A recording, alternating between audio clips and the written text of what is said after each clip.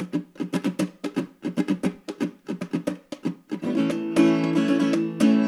think we've heard of that before. Stranger stories every day. Wonder what tomorrow's gonna bring. So listen, friends, we'll blow your mind with the finest nonsense we could find. Might be true, and that's the weirdest thing. Hello. Hi, Scotty. How's it going? Good. How are you doing? Who are you? Who am I? Yeah, because we always get chatting and then we get distracted from the Yeah, introductions. it's true. It's a good point. My name is Scotty Milder. I'm a horror author, filmmaker here in Albuquerque, New Mexico. Heck yes. And Who are I you? am, yeah. All right, I guess I'll just tell you since you weren't going to ask. I am Amelia Emporo. I'm an actor and theater maker, also in Albuquerque, New Mexico. And this is the Weirdest Thing podcast. This is our podcast about weird shit. Yay. Yeah. And this is also an important month for a couple reasons. And so that's what our stories, I believe, are going to revolve around. Yeah, so I think you're going first. Do you want to just dive right in? Yeah, why not? I'm sure we'll get to talking. Gabbing about all sorts of related and unrelated matters as the episode progresses. So this is so it's February, it's Black History Month. So my story is going to be sort of dedicated to that, and I'm going to talk to you about Paul Williams' Architect to the Stars. Ooh. Yeah. Sources for this are Wikipedia, obviously, Curbed Los Angeles, which is a great website all about Los Angeles. Oh, yeah. I've looked at it. It's fantastic. Yeah, There's so much like cool, just stuff you would never expect to find on there. Yeah. Like I actually fell down into several rabbit holes because it was like, articles about one thing that then led to another, to another. And that happened multiple times over the research for this. The LA Times, the Paul Williams Project, NPR, Architectural Digest, an episode of the podcast 99% Invisible, which is a design and architecture podcast. Oh, cool. And a documentary on PBS called Hollywood's Architect, the Paul R. Williams Story. Nice. So let's get cracking. Okay, yeah, so I'm just gonna say I've never heard of him, so I'm excited. I'm excited for everybody too. I'm excited to share this because it's a super cool story. Okay, so a brief history of Los Angeles in 3000 BC. Just kidding. We're not going to go back that far. I was like, really? The history of Los Angeles does in fact date back to 3000 BC, but I am not going to get into all of that. Exactly. There's a lot of like stealing of lands of indigenous people. There's a whole thing about the Spanish moving in there. There's also a weird thing about like Russian advancement that had to do with Alaska and Northern California.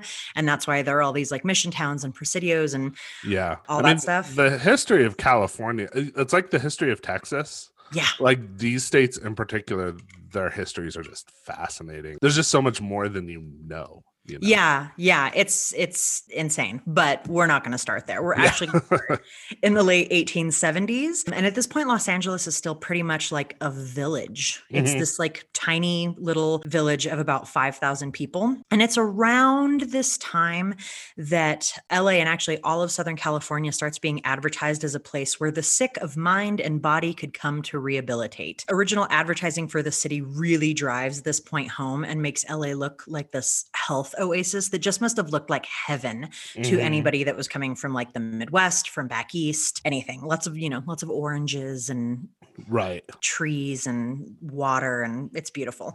A brochure from the period said, quote, "Invalids come here by the hundreds, and in every case where they are not past all hope, they speedily find that precious boon which they have sought in vain in every other clime," which is basically like, if you're not going to die, then you'll live in beautiful California. Yeah. So in 1893, Chester and Lila Williams migrate to Los Angeles from Memphis, Tennessee with their oldest son, Chester Jr., to start like a fruit selling business. From what I can tell, there was like a circular plaza in Los Angeles, and the wagons would pull up and people would sell their stuff, all that kind of stuff. Paul was born in LA on February 18th, 1894. Okay. By 1898, both of his parents were dead from tuberculosis. Yeah. Isn't it like you're supposed to head to these climates to avoid tuberculosis? They had tuberculosis when they moved. Oh, so that's probably Yeah, why. Yeah, they okay. didn't come. I'm all judging California, but it's actually Tennessee's fault. So You're like, false advertising. Yes. So they had tuberculosis, but succumbed. Paul's father, I think within like a year of him being born, and his mother within a few years of that. So Chester and Paul enter the foster care system. Chester actually ends up dying from pneumonia in his early 20s, which leaves Paul completely orphaned. Paul was actually eventually adopted by Charles and Emily Clarkson. Emily, in particular, really, really encouraged young Paul. Like, she was like, this kid is super bright. He's wonderful. He's amazing. You know, she frequently told him, like, you can be anything you want, all of this stuff. Really encouraged him, to like dream big. Okay. At this time, life for Black folks in LA was weird. I don't know exactly the rest of the country. I don't exactly know how to describe it, because there was 100% still prejudice and racism. Right. But it wasn't the like explicitly violent racism that existed in the South. Right. Black folks could own land, they could start businesses. There were places that they couldn't go and jobs that they couldn't have. But because Los Angeles at this time was so small, it was a more like fluid community. There couldn't be a Black school for Paul to go to because there were like 30 kids. Right. So he ended up going to all white schools. So like not great maybe, but maybe better than a lot of the rest of the country. Yeah, it seemed a little bit like there was like, I think the way I saw it described in one source was like de facto segregation, but it seems, again, I'm not a historian. I like that I said again, like I've stated that multiple times in this podcast. I am not a historian. But it seems like the sentiment was sort of like, you got to stay over there. And when you while you're staying over there, you can kind of do almost anything you want, but you just kind of got to stay over there. Yeah. You know, again, didn't have the explicit threat of racial violence that, Tennessee probably did. Yeah. So Paul is going to these all white schools. He's killing it. He's excelling in it. He goes on to get a job as a newsboy. And in 1908, at the age of 14, Paul starts going to the highly selective Los Angeles Polytechnic High School. It is there that Paul comes up against what he would later call, quote, the blank wall of discouragement. He told someone, some sources say a teacher, other sources say a counselor. He told someone that he wanted to be an architect, and was told, quote, whoever heard of a Negro architect?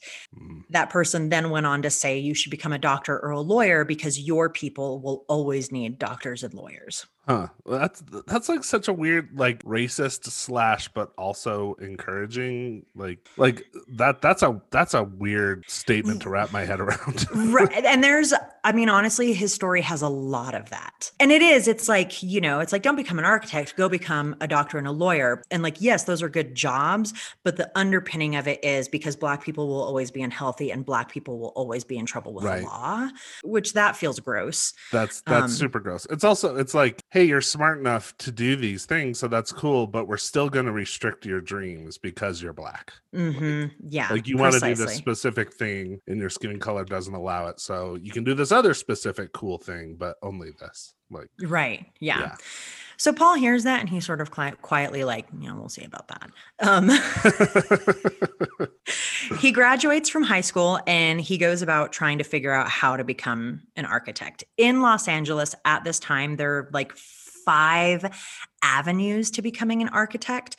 You could apprentice for an established architect, get a degree from a university, get a correspondence school degree, which is essentially like distance learning, work for a contractor, or get into landscape architecture or interiors. In the PBS documentary, an architecture historian by the name of Dr. Wesley Henderson says that he never heard of a white architect doing more than 2. Paul Williams did all 5. Oh, wow. Yeah. Like he was just like, where can I get it? Like, how can I break into this business? I'm going to do this shit. Yeah. Yeah. He actually ended up getting his degree in structural engineering from University of Southern California. Okay. They didn't have an architecture program, but they had an architectural engineering program. Right. If I know anything about USC, which I do just a little bit, I am certain that they are continuing to use still to this day Paul Williams' photo in their brochure. Okay, so because he had no template, like there was no example that he could look at about how to be a Black man wanting to become an architect. He was kind of making it up as he went. And like I said, he was working in all of these things. He was working construction, he was doing landscaping, he was getting various degrees from various institutions. One thing though that did prove super helpful were architectural competitions. And this is because they were blind competitions. Yeah. So the judges had no idea of his race, his age, nothing. And he started to win a lot of them. Yeah. And that had this benefit of bringing his work to the attention of the most prominent architects in the city. And this is people like John Austin, who built Griffith Observatory, LA City Hall, the Shrine Auditorium, and residential architect Reginald Johnson, who would go on to become an important mentor for Paul. He became a certified architect in California in 1921 at the age of 27, making him the first certified Black architect west of the Mississippi. Oh, wow. Yeah. And what year? 1921. He becomes the first Black member of the American Institute of Architecture in 1923. I'll just remind our listeners that the American Institute of Architecture like poo-pooed Frank Lloyd Wright. and then Frank Lloyd Wright was like, I don't want to be part of your stupid group anyways. So he became a member of the AIA in 1923, and he ended up opening his own architectural office at the age of 28. So wow, obviously, dude is he's got it going on. Yeah, he's got it going on. So one of the reasons why I think this story is so interesting, in addition to all of the other reasons that it's very interesting, is because Scotty knows this. I'm sort of fascinated with early Los Angeles during the pandemic. And so I've been consuming a lot of material about it. But Paul Williams and the city of Los Angeles actually kind of grew up at the same time. Interesting. And they were developing at the same time. Because that time, like you said, I just know a little bit about this from my film school education, is that Los Angeles really, like, kind of before 1900, 1910, there was like nothing there. It was like, I think by like it was farmland. It was like dairies and citrus groves and I mean, it's insane when you read about how fast LA just exploded. So he was like there at the exact right time. Well, and actually, thanks for the perfect lead-in. So Los Angeles is continuing to basically double its population every year. Between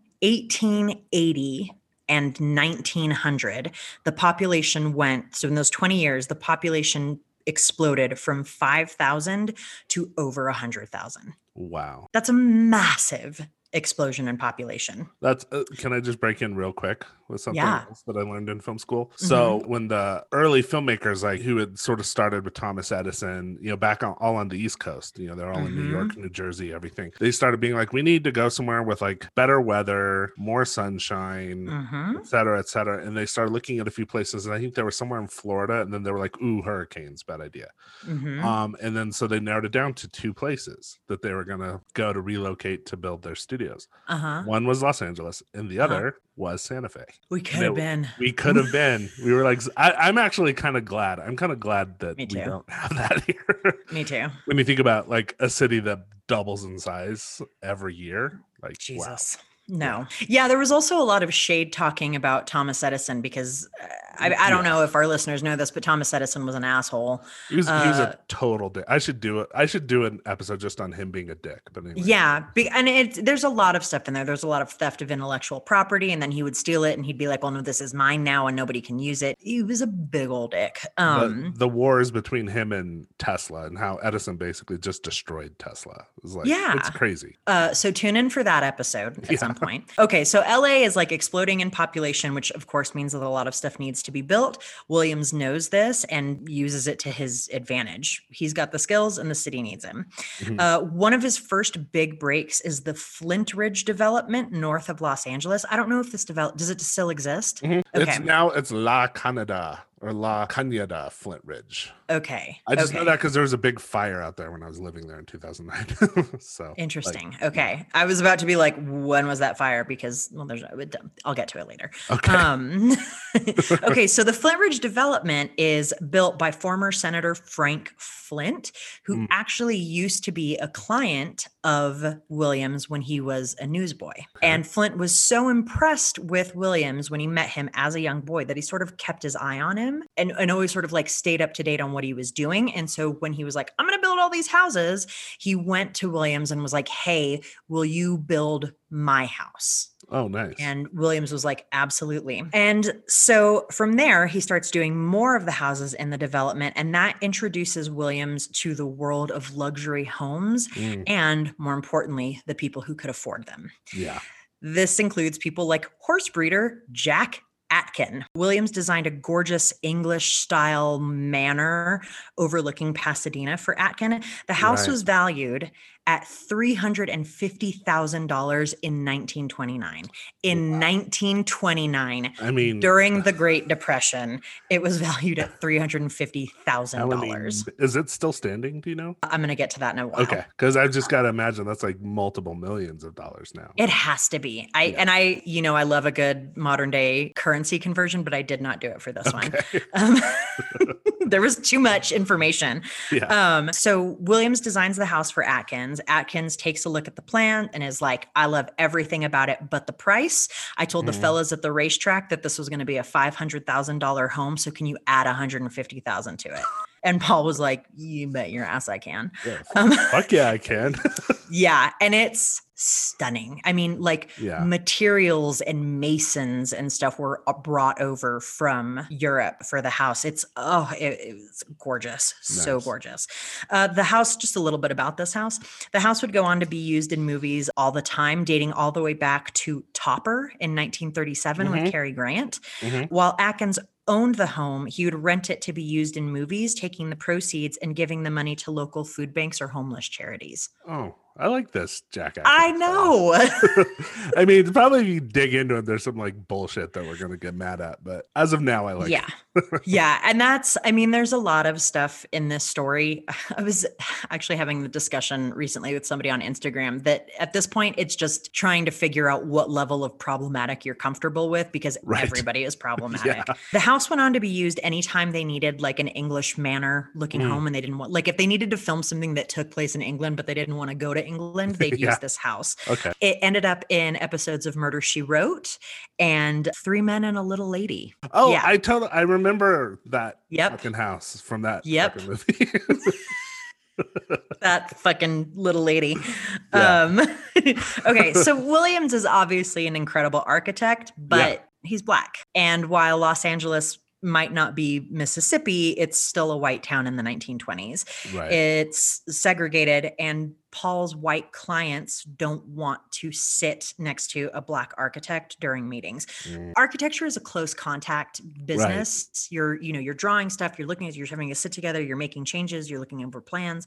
So it's something that the architect and his client have to be in close proximity to. Right. And Williams is Black, and he's dealing with people that don't want to sit. They will have a Black man design their home, but they won't sit next to him. That's just infuriating. I mean, again, just breaking real quick. One Night in Miami, like that first Beau Bridges scene in One Night in Miami. If you guys haven't seen it yet, you got to see it. But it's just amazing how, I don't want to give it away, but it's just amazing how quickly that relationship turns. Yeah, I mean, it's like a slap in the face. Like as a like white presenting, light skinned Latina, like me viewing that was like a slap in the face. So yeah, it's horrifying. Yeah, it's bad.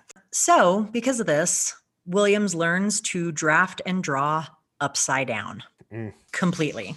So upside down, literally, so he can be across the table from the white people. And he's like sketching a living room upside down so that the client can see it right side up. He's doing it upside down. I mean, I'm like simultaneously amazed and really pissed off. Yeah. I mean, I'm amazed at him, but just the fact that he had to do that is insane. Yeah. So here's one of the things that I'm not going to be able to get into too much. I'm going to talk about it just a little bit, but I'm not going to be able to get into it too much. I'm sure that there are people who could look at Paul Williams' story and about what I'm about to talk about and this thing of like drafting upside down and a couple of the other things that I will also talk about, and can see it as like, here is this man who's extraordinarily skilled and he is bending to the will of people who are racist. Right. And then there's the way that Paul saw it. There's the way that Paul Williams saw it. In 1963, in a piece for Ebony magazine, Williams himself describes this thing of drafting upside down as, quote, a gimmick which still intrigues a client. His granddaughter, Karen Elise Hudson, said, quote, there's a point at which you say, no matter how good I am, this is 1920s America. I may not be accepted, so let me do the things that make sure people accept me. And as a result, he developed a little Barnum and Bailey. Yeah. I mean, he had to do what he had to do. And also, like, I mean, it's just another example of, for women, for Black people, for any minority, you just got to be that much better than your average mediocre white person. Yes. To get by. Yeah. Precisely. Another group who was doing their own Barnum and Bailey were the Jewish folks who were inventing Hollywood at the same time. This is a group that is reinventing themselves. They're doing everything they can to show that they're just as good as the American elite. There's definitely some assimilation going on. They're anglicizing their names and doing stuff like that. But they also don't have a ton of preconceptions about who they work with. They're suffering from the same discrimination from the WASP power structure. Right. Self-made people. And at the end of the day, they just want to work with the most talented people available. Right. Dr. Lonnie Bunch, who is also on the PBS documentary, says, quote, this strain of nonconformity also was a bubble that allowed Paul Williams to get in. And once he got in, he began to show how good he was. So that's what he does. He's like finding the ways to sort of like game the system. Yeah. So that's how he gets his first big Hollywood client, which is none other than Lon Chaney Sr. Nice. Yeah. That just made me so happy. I know. I knew that was going to be exciting for you. Yeah. So Chaney contracted Williams to build him a home in Beverly Hills, but unfortunately, Chaney got sick with pneumonia and died before he was able to actually move into the house. This would have been early 30s. Yeah. But that's his entryway. So from there, he goes on to, he like quickly gains this reputation as being this architect for the stars. To name a few of the people, and this is literally a few of the people that he designed homes for, that includes Tyrone Power, Lucille Ball and Desi Arnaz, Cary Grant, Barbara Stanwyck, and tons more. From there, Williams begins to get into commercial design. He's designing houses up to this point, and then he starts to get into commercial design. And he's contracted by two clients who want their businesses to look like homes, essentially. And that's Saks Fifth Avenue and the Music Corporation of America.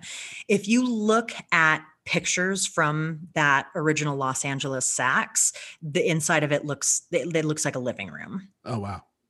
And the building for the Music Corporation of America, also known as MCA, it's like they pulled a New England colonial home and just plopped it down in Los Angeles. It is now the home of Paradigm Talent. I had meetings there. I remember thinking that building. What the fuck is this building doing? Well, and I remember like going in and I think that was like my first official Hollywood meeting and didn't end up getting signed by them. This would have been 2007, 2008, I think. Yeah. And I very clearly remember that building going in and just being like, this is so cozy and like welcoming. It was like this great welcoming feeling for LA, which of course was immediately dashed. You're like, I love this town. Smashed. Smash. Stomp. Cool. That's actually very interesting to know because that'll tie in with another part of the story a little bit later on. So Williams is navigating his career as like the only Black architect, like west of the Mississippi. And he knew that the deck was stacked against him. So he starts cultivating a couple of things that just basically help him survive. One is the drafting upside down. The second was that he always made sure that he looked like he belonged among the elite. So like double-breasted suits, perfectly positioned pocket square, hair done. He had this fussy little mustache that was always perfectly groomed. His grandson, who they also interview in the PBS doc, said, quote, he always looked pressed. Another trick that he created or that he cultivated was when he toured construction sites, he would always clasp his hands behind his back, which had the effect of giving him this sort of like, like British royalty sort of Right. appearance. But what he was actually doing was sort of allowing / making his white clients initiate bodily contact. So he wasn't going to go and reach for them and be rebuffed. It was much more like, you can come to me. So again, it's these ways of like working within. Again, I know that there might be people that would look at him and, would say like, you subjugated yourself, right? But he's finding these ways to make this stuff work for him, to like subvert these prejudices in a way that allowed him to become extraordinarily successful. Well, yeah, and I mean, you've just, anyone who wants to like turn their nose up at it, I mean, you got to think those 1920s, 1930s, like he had to do what he had to do. Yeah. To be the groundbreaker for everyone else coming after him. Yeah. And he talks about that a lot. He talks about like, there are a lot of quotes from him that say basically he knew that every home he built that he would never be allowed to live in, every building he designed for a business that he would not be allowed to be a patron of, he knew that he was leaving the doors open for the generations that came behind him. Right. The fourth thing that he would do is that as his career was growing and people were starting to vie for his services, people would go to these gorgeous houses, these Paul Williams designed houses, and they'd be like, Barbara Stanwyck, who designed your house? And she'd say, oh, Paul Williams. And they would be like, oh, I'm going to get him. I'm building a home. I would like him to build my house. There's nothing in his name. And they certainly didn't think that they were going to walk into an office and meet a Black architect. Yeah, it's probably not even on their radar. They probably didn't even think it was a possibility. So it would happen where he would meet with these clients and he could see that they were like, oh, you're a Black man and I'm super uncomfortable with this because I'm a fucking racist. And they would like start to, sort of like recoil and retreat. And like the second he would see them doing that, he would just ask them one question. And that question was, how much do you plan on spending on your home? And they would say something like, like around $8,000, to which Paul Williams would respond, oh, I'm so sorry. I don't take commissions for less than $10,000. And immediately they were like, well, now I have to have him. Right. Oh man, he's a genius on so many levels. Yes. That's amazing. Williams said, quote, nothing so impresses the average American than the illusion of financial success, especially if that success is encountered in an unexpected quarter. Right. Yeah, just gaming the system. He knew what he had to do. But like I said, he's still designing buildings for businesses and homes for neighborhoods that don't allow Black people. For example, he designed, among other things, but I think it like the pool bar and some other stuff, among other things, the crescent wings for the Beverly Hills Hotel. It's actually his writing that you see on the sign. That's his actual script that is the Beverly Hills Hotel logo. He wouldn't have been allowed to stay at the hotel. And when he had meetings at the pool, he had to wait until the clients arrived or he wouldn't be seated, let alone served. Yeah. He's also the one that came up with, so not only did he design the crescent ring, there's also a little coffee bar in there that he designed. He picked the banana leaf wallpaper that the hotel is famous for. Right. And he picked the pink and green color scheme for the hotel. Okay. Like top to bottom, he's doing the entire thing. Yeah. Designs of note. He designed Frank Sinatra's push button house, which was featured on Person to Person with Edward R. Murrow. I don't know if you know anything about this house. Do you know anything about this house? Okay, I've never heard of it. So basically between marriages, Frank Sinatra was like, I need a bachelor pad. Of course he did. Yeah. And he actually like really went to Paul Williams to sort of teach him how to live like a movie star. Because at this point, Frank Sinatra was a recording artist, but this is as he was starting to like make his entrance into Hollywood. Yeah. So he was like, I want this bachelor pad. It wasn't like the icon that he became yet. No, this house, I think, helped him get there.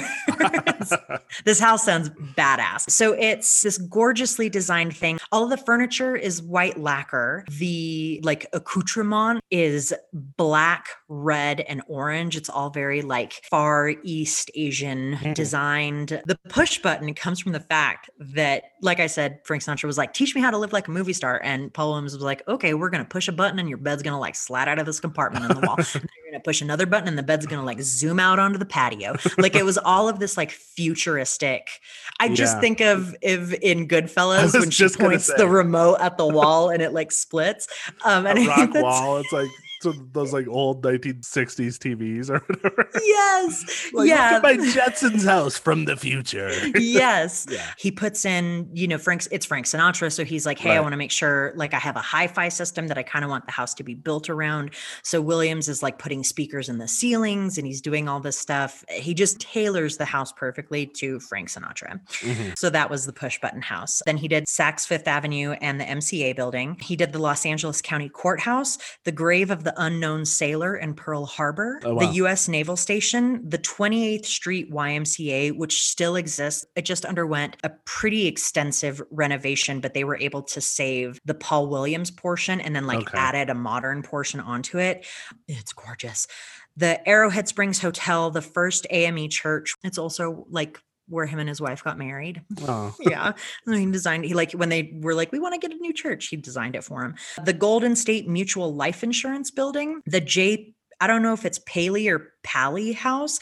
There's a pool it's called the Zodiac Pool. That if you've seen it, you're like, I know that pool. Yeah, I've seen that. That's his design. Yeah, hilarious. No, I've totally seen that Zodiac Pool. Like, yeah, I mean pictures of that. When I saw it, I was like, I know this pool. Like, I've seen this pool. I thought it was part of a hotel. Yeah. I didn't realize that it was somebody's fucking home. Yeah, I didn't think much about it, but I probably would have thought it was part of a hotel too.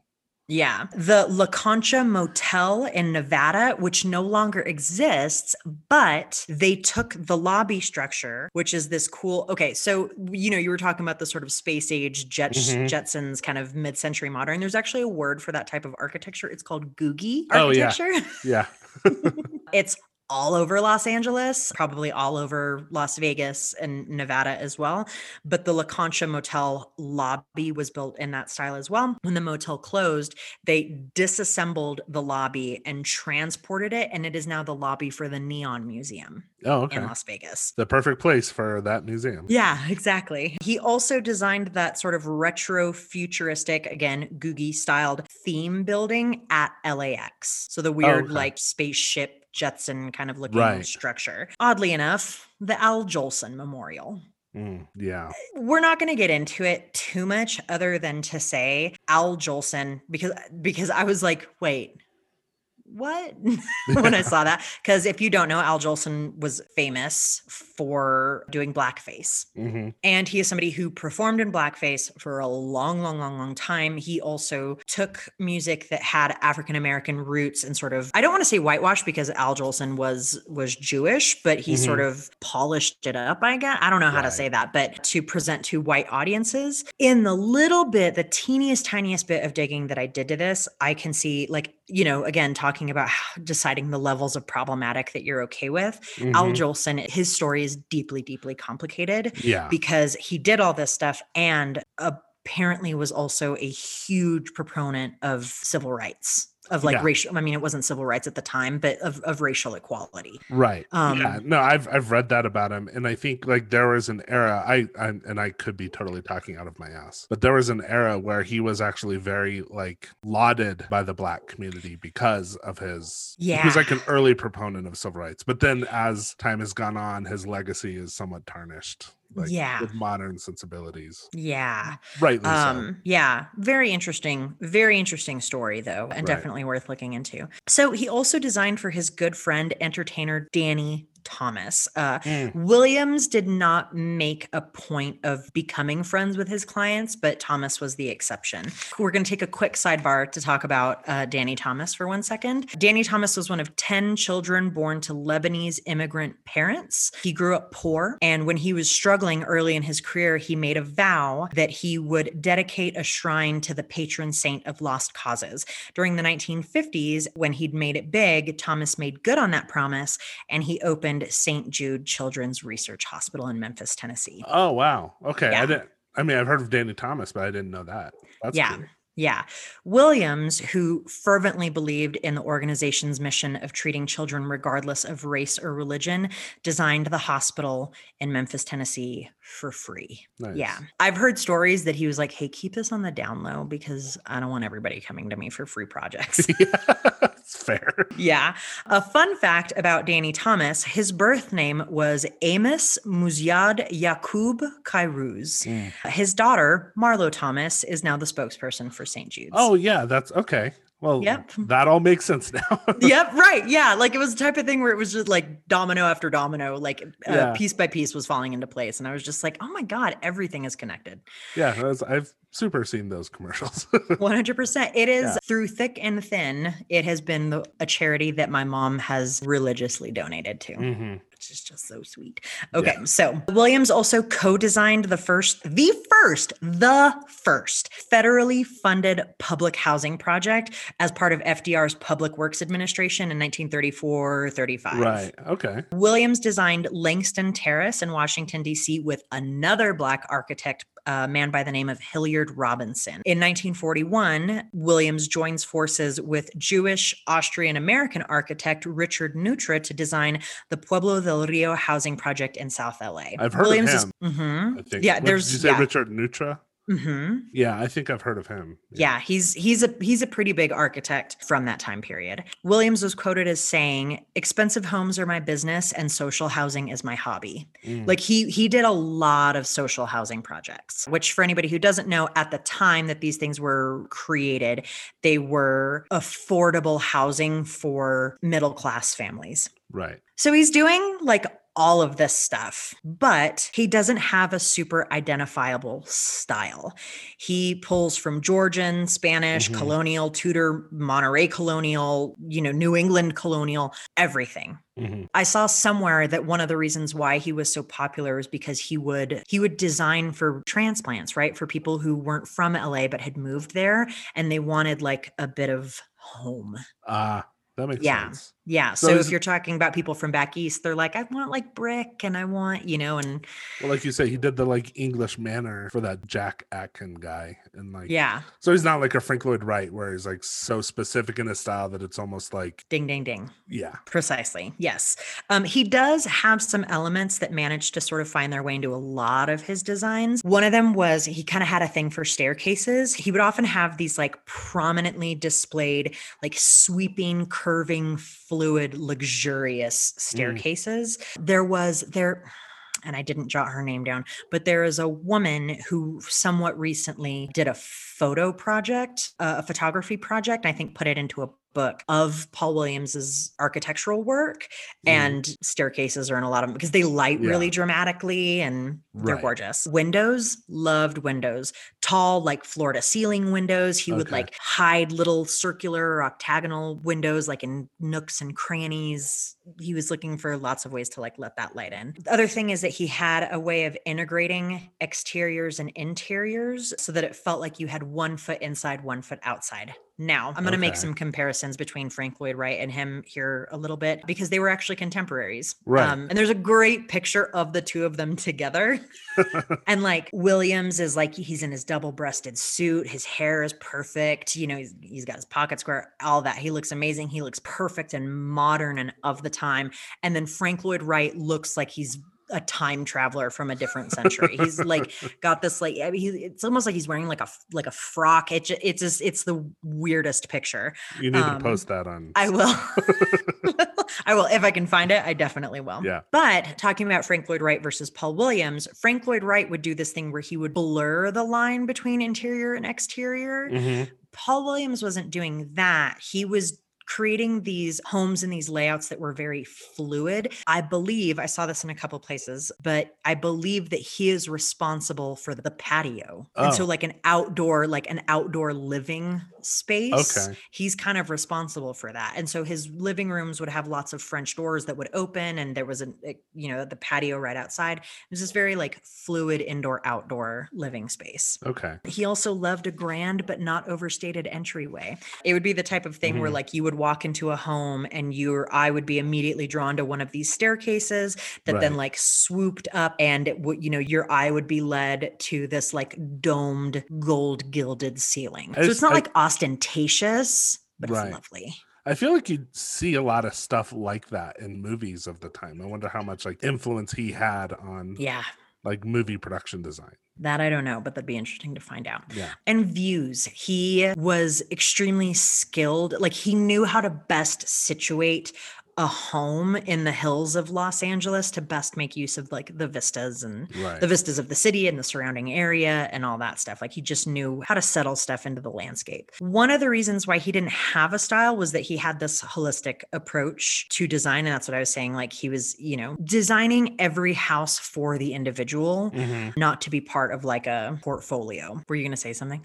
Well, just like, I don't know. I think there's something to be said for that because, like, I mean, I think about even like challenges I've had in my own writing compared to like friends of mine, you know, just comparing my writing. The note I got almost the most from executives and people like that is that, oh, we love your work, but it's just so specific.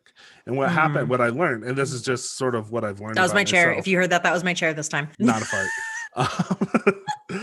But what I've learned that I think I just have to like come to terms with it and live with it is like you can be so specific in whatever your creative vision or your style, your aesthetic is, that you kind of just narrow your opportunities down to like a very small sliver.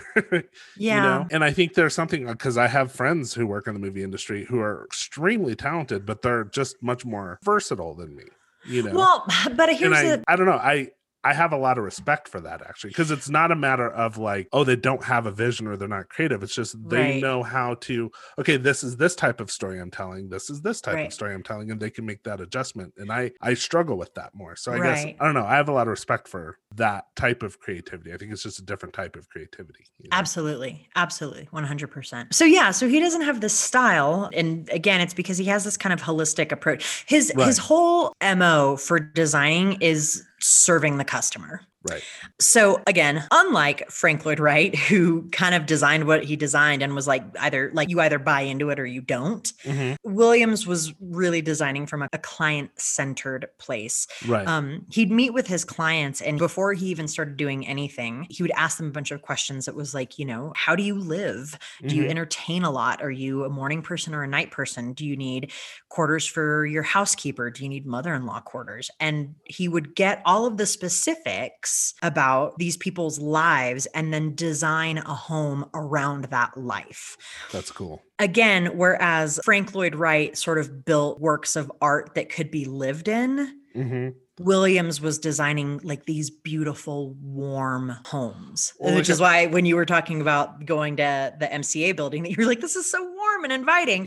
That was deliberate. Right. Well, and like I would say, like of the places I've had meetings in LA, my two favorite places have been that Paradigm building and then the HBO building, which they are so different because the HBO building is like super industrial and you know, but it's like a really cool building. Whereas that Paradigm building, like I said, was just super welcoming, cozy, like you could just hang out there.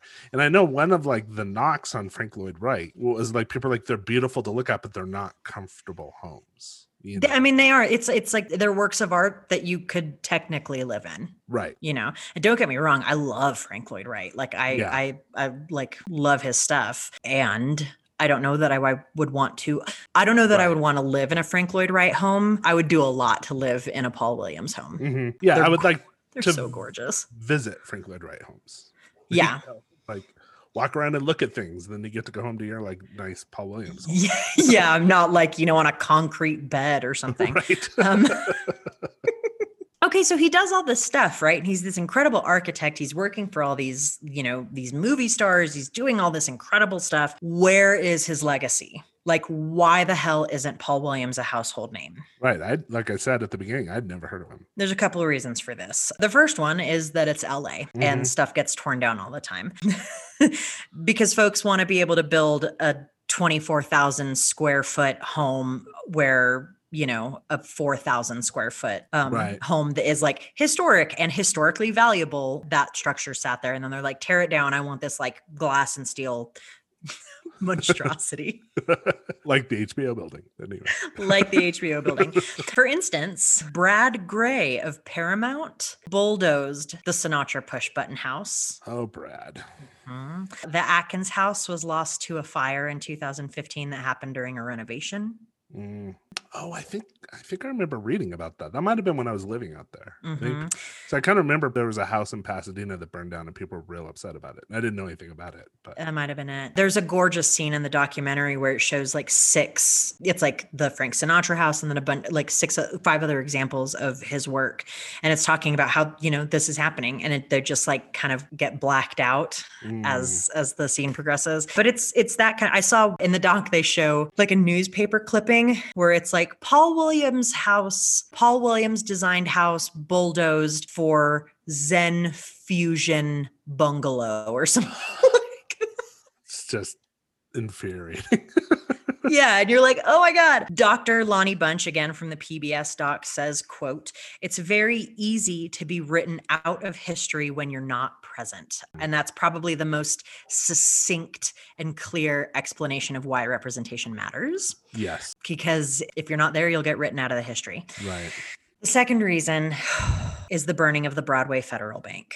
Okay, quick history, I promise. In 1946, Paul Williams, along with H.A. Howard, who's a real estate broker, and Dr. H. Claude Hudson, who's a dentist, start the Broadway Federal Savings and Loan Association. At the time, it was damn near impossible for Black folks, many of whom at this time are World War II veterans, for them to get loans to buy houses. Right. So the three of them started this bank to change that. When the bank had to move to a larger location, Williams actually designed the new building that ended up being located in South Central LA. Williams understood that the survival of the Black community depended on home ownership. And again, that's generational wealth and that kind of stuff. Case study house number 22, which is also known as the Stahl House, is an icon of modern architecture in LA and would not have been built without a construction loan from Broadway Federal. I know you know this house. It is a house where the living room is floor, like it's not walls. It's not like there are windows. The walls are windows and the living room juts out over a cliff. Yes. Okay. I've seen pictures of it. Yeah. There is a famous Julius Schulman photo of two women. It's very 1950s. And they're like sitting in the living room and you can see like this panoramic view of the city of Los Angeles. And half of the view is through the glass walls of this living room. That house would not exist if it wasn't for the Broadway Federal Savings and Loan. So doing some cool stuff. Okay, so back to the Lost Legacy. Williams stored his archival papers at Broadway Federal. These were papers that included office records, correspondence between Williams and other designers, his employees, subcontractors. They listed like the amount of money that people were paid, information on joint ventures, the amount of money that Williams brought in for projects, all of that stuff. Yeah. At 3:15 p.m. on April 29th, 1992, the 4 police officers who beat Rodney King were acquitted and the city erupted. In the ensuing chaos that lasted 5 days, the Broadway Federal Savings and Loan, a 65-year-old African-American business, burnt to the ground, taking Williams' archival papers along with it. Because of this, there is no definitive record of everything Williams did. Oh, wow.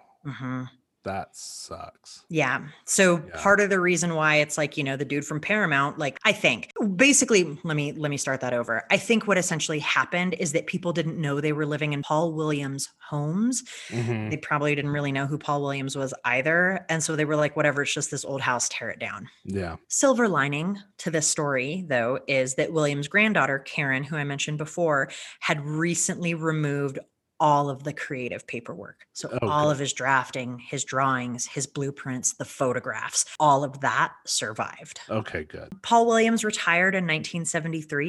In 1980, he passed away at the age of 85. His wife survived him for another 16 years. She passed away at the age of 100. Wow. I mean, my grandpa made it to 102, so yeah. In 2000, good for you, Della. In 2015, a monument to Williams was dedicated at the Golden State Mutual Life Insurance Building as part of its renovation. In 2017, 37 years after his death, Williams was awarded the gold medal from the American Institute of Architects. In his letter of support for Williams's gold medal, William J. Bates said, quote, "Our profession desperately needs more architects like Paul Williams. His pioneering career has encouraged others to cross a chasm of historic biases. His recognition demonstrates a significant shift in the equity of the profession and the Institute. To this day, only 2% of American architects are Black. And that is the story of Paul Williams, Architect to the Stars. Wow, that's amazing.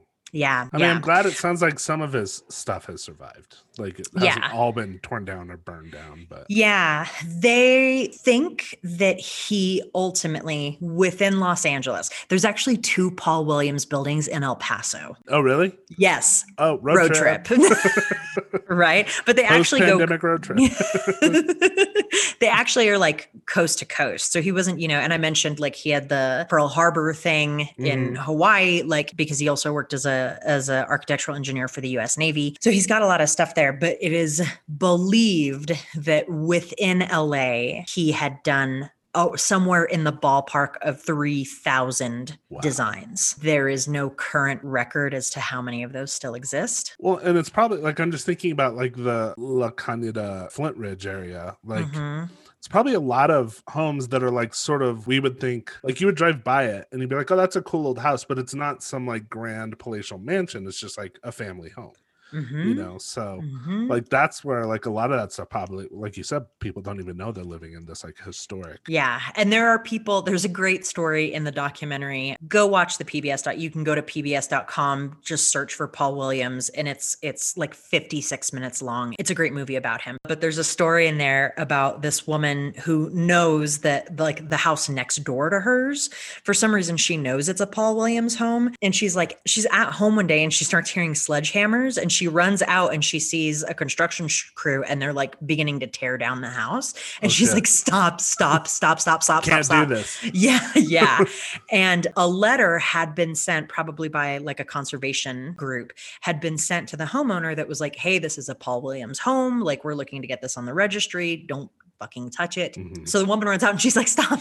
You can't do that. And the construction crew is like, listen, lady, like, I get what you're saying, but our boss has told us that we need to do this.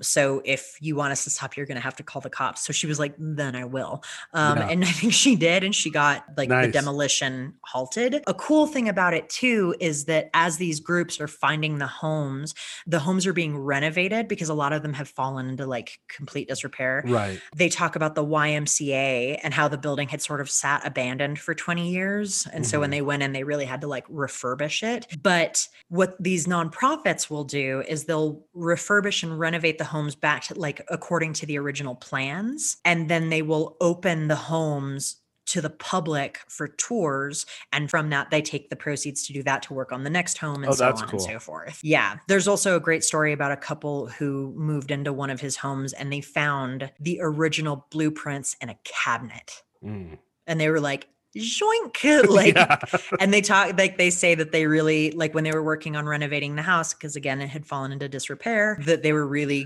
coming from a place of like, what would Paul do? So every design choice went back to the blueprints to be like, how do we stay, like there's a couple of, we need to, what's the word I'm thinking of? Like modernize. I mean, I think that works. That was, my brain was like, it powered down on the hamster went to sleep again. The hamster like ran off of the wheel and went in a different direction on that one. But things where they need to modernize, probably like electrical components and stuff like that. But because they have the blueprints, they're sort of able to stay very, very true to what the original design and the original vision of the house was. This has like 100% been a Cliff's Notes. Oh, sure. Yeah. Version of a fascinating man with a fascinating story. So I'm going to encourage our listeners to go out and learn more about him. You can listen to the 99% Invisible podcast. And I think it's called Architect to the Stars. It was an episode that came out in April of 2017. Okay. I'm going to go back and listen to that. Yeah. Watch the doc on PBS. And the LA Times and Architectural Digest also has great info. There was an article on NPR that came out in 2012. It was talking about Paul Williams. And at one point they go, actor and philanthropist Bill Cosby. And I was like, ew. And I was like, close window. Yeah. Whew. So that's a story about Paul Williams. One thing I love about that story is it does sound sort of quintessentially LA in the sense, I mean, you've been to LA with me, like driving around LA, it is the most, like the architectural styles are so haphazard, just kind of thrown together. And you can just tell it's like everyone's just like, I'm gonna put up what I want here. And then I'm gonna put up and you know, but that's one of the things I love about LA. Cause like you go to a city like Boston's very Boston looking. It's all brownstones and like colonial buildings and brick and you know, but you go to LA and it's just kind of everything. It's just kind of like and a lot of it is like real janky and like have you heard the stories? This is a total sidebar, but have you read the stories about how like post Hugh Hefner's death, may he rest in peace, they're checking out the Playboy Mansion, trying to figure out what to do with it, and apparently it's just like gross in there and like everything smells like mold and like, but that's like a lot of LA is kind of like that. Like, and I think, you know, which is why, like, again, you know, when I was saying the thing about the 24,000 square foot monstrosity, that's actually a bit of a quote from the PBS doc. There's who is it? I'm not remembering who it was, but he's like, you know, they tore down this home so they could put up this monstrosity. And he's like, I mean, I don't want to say that it's a monstrosity, but they want to put a 24,000 square foot home on a lot where a 4,000 square foot home lived, you know? And it's like, and that's like, I'm certain that there is a lot of stuff. And when you look, especially when you start getting into some of the mid-century modern stuff, like all of the Spanish Mission style homes and the Tudor style stuff. And I'll send you pictures. I won't probably be able to post all of them on social media, but I'll send you some of the pictures. I would bet dollars to donuts that you'll see these pictures and you'll be like, I know that house. Like I recognize that house, and it's a Paul Williams house. Oh, okay. Cool. But a lot of them were mid-century ranch style homes, which architecturally speaking are not the most impressive from the outside. Right. So I get that somebody was like, I like this lot, but I want this big, like super modern glass steel thing. And so they tore down this piece of history. I mean, there's also a thing in LA, like you drive around the Hollywood Hills where it's just like, you can tell there's just really no city planning out there, because it's just, let's just shove as much shit on these steep cliffs as possible.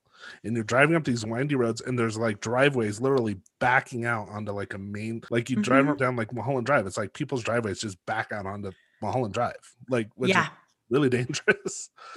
But it's just like, because people are just throwing shit up wherever the fuck they can, you know? I think there's that also, just an interesting tidbit that didn't make it into the story. When Paul Williams was kind of trying to get noticed and was kind of trying to earn a name for himself, in 1921, he joined LA's first city planning commission. And I kind of feel like it was the last one from what I've seen of like, they were like, this is hard. Screw this, you put it up wherever. I mean, one of my favorite / most frustrating things about LA is you'll be like driving and you're like looking for the freeway entrance, and it, like the entrance will look like someone's driveway, you know, like you're approaching it, you're like, where's the fucking entrance? And then you go by it, like, oh fuck, there it was. Well, I remember when we were behind a house like covered in like trees or something. Like, I remember we were trying to get out to Santa Clarita and you were like, here we go, and we like drove into a building and you were like, dang it. And I was like, how? And I was like, what the fuck, Scotty? Like I could tell you that this wasn't the entrance to the freeway, but when you finally found it, it looked identical to that. So I was like, oh, that's how that happened. Okay. Exactly. Got that figured out. That's like a very unique to LA thing, I found. Yeah. Because they also like the signs are all like covered in like leaves and stuff. Like no one's ever trimming the trees. Like it's just this crazy city where like it's sort of beautiful and feels like Mad Max post-apocalyptic all at the same time. Like, yeah. I don't think it was because of this, but somewhere along the way. Oh, there's a new series or a new movie on HBO. I think it's not called Almost Famous. It's called Fake Famous, something like that. Yeah, I think and it's like a documentary where they kind of basically go and they take 3 people who want to be like influencers. And I think they sort of go through the experiment of getting them to influencer level. But it starts with that fucking pink building that everybody goes and takes pictures at. Oh yeah. And it's like, it's a pink building and people, I did not know this. People take Instagram vacations. So when they're doing this, they show 2 women who came from somewhere in the UK, who literally they bought tickets, they did the whole damn thing to come and take that fucking picture in front of that fucking pink wall that everyone takes a picture in front of. And that was the sole purpose of their visit. That's insanity. Yeah, I'm it's angry about that. I know you are. It's really funny. Like, yes, I have this sort of like fascination and curiosity about old LA and old Hollywood, and I'm like super interested in it. And at the same time, I'm also just interested in current LA. Mm-hmm. It's funny to see how I'm drawn to shows that are based in LA versus shows that are based in Mm-hmm. New York or Chicago or anything like that. Like there's just something about LA right now. It could also be the fact that I have like some of my most favorite people in the world live in LA or in the surrounding area. Same here. And so I'm like, I have like an emotional tie to that in some way. But yeah, if you were like, hey, do you want to live in a brownstone on the Upper East Side of Manhattan? Or do you want to live in a teeny tiny apartment from that was built in the 1920s in LA? I'd be like, 1920s LA. Yeah. Thank you. But do I get a parking spot? Yeah. Then I'm good. I mean, from when we went out there, I guess, was that 2 years ago? A year and a half ago, whenever that was. Don't you dare. Yeah, it was, oh my God. It was a year and a half ago. It was August of 2019. I mean, I'm just writing off 2020. So it's like that year doesn't count. But well, then say it was 6 months ago. 6 months ago when we went to LA. Like I remember your reaction because I think you had said you hadn't been there in a long time. I'd been there once when I was at like 12 or 13. Yeah. And like I just remember you being like simultaneously like excited and giddy about everything and also just extremely frustrated with everything. And I'm like, welcome to LA. Yes. Like, that's the LA experience. Yes. And I should actually amend my statement. It would be full expense paid trip to New York or full expense paid trip to Los Angeles. And I'd be like, Los Angeles. You've done this on a move. I will never, ever forget the day that we got stuck in that insane traffic. We were trying to go to the bar. Yeah. We were trying to go meet some friends at the bar and we were in the car for just so long. And by the time we finally got there, we make our way upstairs to that. Do you remember what the bar was? No, but it was on Sunset and it was way over in Hollywood. Like want to say towards, we'd have to ask our friends, but I want to say towards like Highland Avenue or something. We were coming from Santa Monica. So if anyone can imagine driving Sunset from Santa Monica to like Sunset and Highland at rush hour. Like it was a bad move. I planned that so terribly. And I should have known better. I lived out there, but I guess I forgot. You're in that car for like an hour and a fucking half. Like it was ridiculous. It was like, oh I could just my God. Feel the smoke boiling out of your ears as we were like inching forward. And it wasn't like I was like, oh my God, Scotty, like you did this. And I wasn't even worried about being late. I was just like, why are there so many people? No, yeah, exactly. The name of the bar was Mama Shelter. Mama Shelter. So what's the address? Okay, pop quiz. I didn't know you were going to ask me for the address. Because I want to know where it is. I'll cut some of this out. It just says Central Hollywood, 6500 Selma Avenue. Okay, yeah. So yeah, that's pretty far. That's pretty far to the east from Santa Monica. Because I remember being like, oh, do you want to see Sunset Strip? Not looking at the clock and realizing what time of day it was. And then once we got into it, I was like, I've made a terrible choice. We've made a terrible choice. But I will never forget, like, we finally get there. We finally find a parking spot. We get into the damn place and it's a rooftop bar that we're going to. And there's like Instagram influencers all around us and people trying to take pictures. And I'm like sweaty and I'm in like a tank top and shorts. I'm like, get the fuck out of my face. We finally make it out of the elevator and we sort of like tumble out of the elevator onto the rooftop bar. And the friend that we were staying with sees us and just goes, yep, now you know. Now you know. I know that look. And I was just like, oh my God. But it was also just a beautiful experience because we were meeting friends there and they like immediately had drinks for the two of us that they were just like, drink this now. We needed those drinks. Drinks real bad. Yeah. So all of that to say, all my love to LA, even though I know that it's an impossible town. And it's an impossible machine that chews people up and spits them out on the daily. I mean, I just think of like LA as just like the most glorious dumpster fire. And like, you have to kind of love it. If you have any connection to it, or, you know, I've lived out there, I have connections to the movie industry. And like, I wouldn't particularly want to live there again, but I do. Like, I have a lot of love in my heart for LA. It's one of the craziest cities you could ever live in. Yeah, it's like, we talk about making a lot of road trips. We just said we were going to go to El Paso. Last week, we talked about going up to Denver to go to Syrup, making our way to Tucson to eat a chimichanga and all that stuff. And all of that to say, like, there is the cells in my body know that the second it is safe to travel again, I'm going to be like, can we go to LA? Yeah. I want to go to LA. Oh, I want to go. We need to make a trip. We'll plan that soon. Yeah. And okay, we'll talk about this offline. Yeah. Okay. All right. Cool. I love that story. Yeah. Yay! So not only is it Black History Month, it is also Women in Horror Month, which somewhat less officially, probably. Really? Okay. Yeah. Well, okay. But this is a month where all of us in the horror community are celebrating women in horror, specifically female horror authors. So yay! I'm going to go a little bit through the history of some of my favorite horror writers. So I do want to go a little bit back. I'm going to try not to spend too much time on this, but I want to go back to kind of the beginnings of the genre. So my sources for this before I get started, Wikipedia, of course. Also an article from This Is Horror, which is one of my favorite websites / podcasting companies / publishing companies. They have an article called Considering the Legacy of Women Writers in Horror Fiction by V.H. Leslie. That's from 2013. A little bit from Stephen King's Danse Macabre, which is his 1981 kind of treatise on the horror genre up to that point. Okay. And then a couple reviews from a guy named John Langan, who is also a very, very well-respected horror writer. I was like, why do I know that name? Because I post about him probably, but he wrote a novel called The Fisherman, which is just, if you're a horror fan and you haven't read it, you need to like drop everything and read that book. But maybe finish the podcast. You're right. Again, it's just a clank of my headphones dropping to the ground. But he wrote a couple reviews, one of She Said Destroy by Nadia Bulkin. That's from Locust Magazine, March 2018. And then also a review of Gemophile's Experimental Film, which is a novel. That's also Locust Magazine. That's from 2015. And then never mind. I'm going to skip this because I don't. Oh, no, I did use this.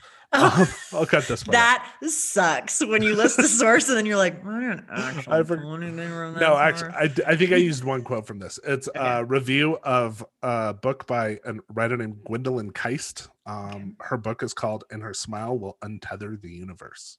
Ooh, one of my favorite titles of all time. I'll talk a little bit about that book here in a little bit. I want that on my headstone. Yeah, I want that on like a t-shirt or something. I would just wear it all the time. Okay, obviously I'm more dedicated to the quote than you are. Probably. I'm gonna get it tattooed on my face.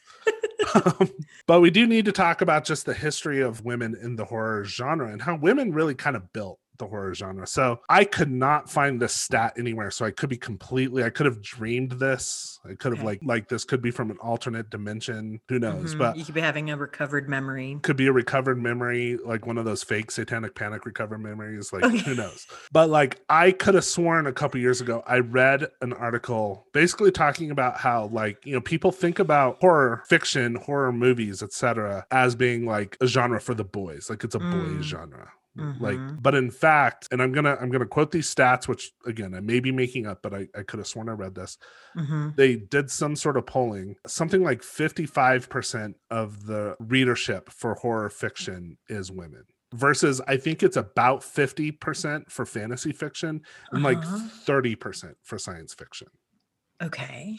Like women are deeply entrenched in the horror genre, have been from the start. And I can say anecdotally, when I went to the World Horror Convention in 2000, so many of the people there, both authors and fans, were women. I'm sort of involved with the horror bookstagram community. A lot of women involved with that. So it's, people really have there's been a real knock on sci-fi in the last few years where there's a lot of misogyny.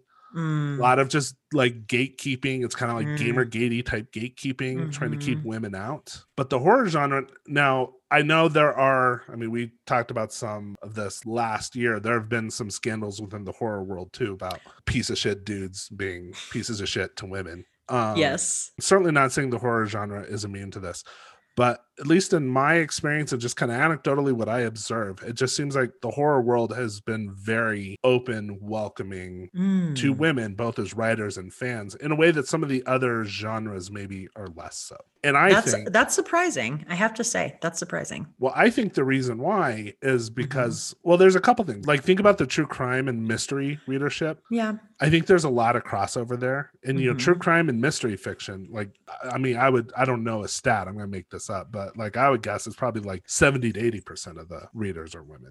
You know, it's. You're like, I don't have actual facts to base this, so I'm just going to pull roughly 87% of 87.73. I mean, this is the world we live in now, where we get to make up our own facts. So that's what I'm doing.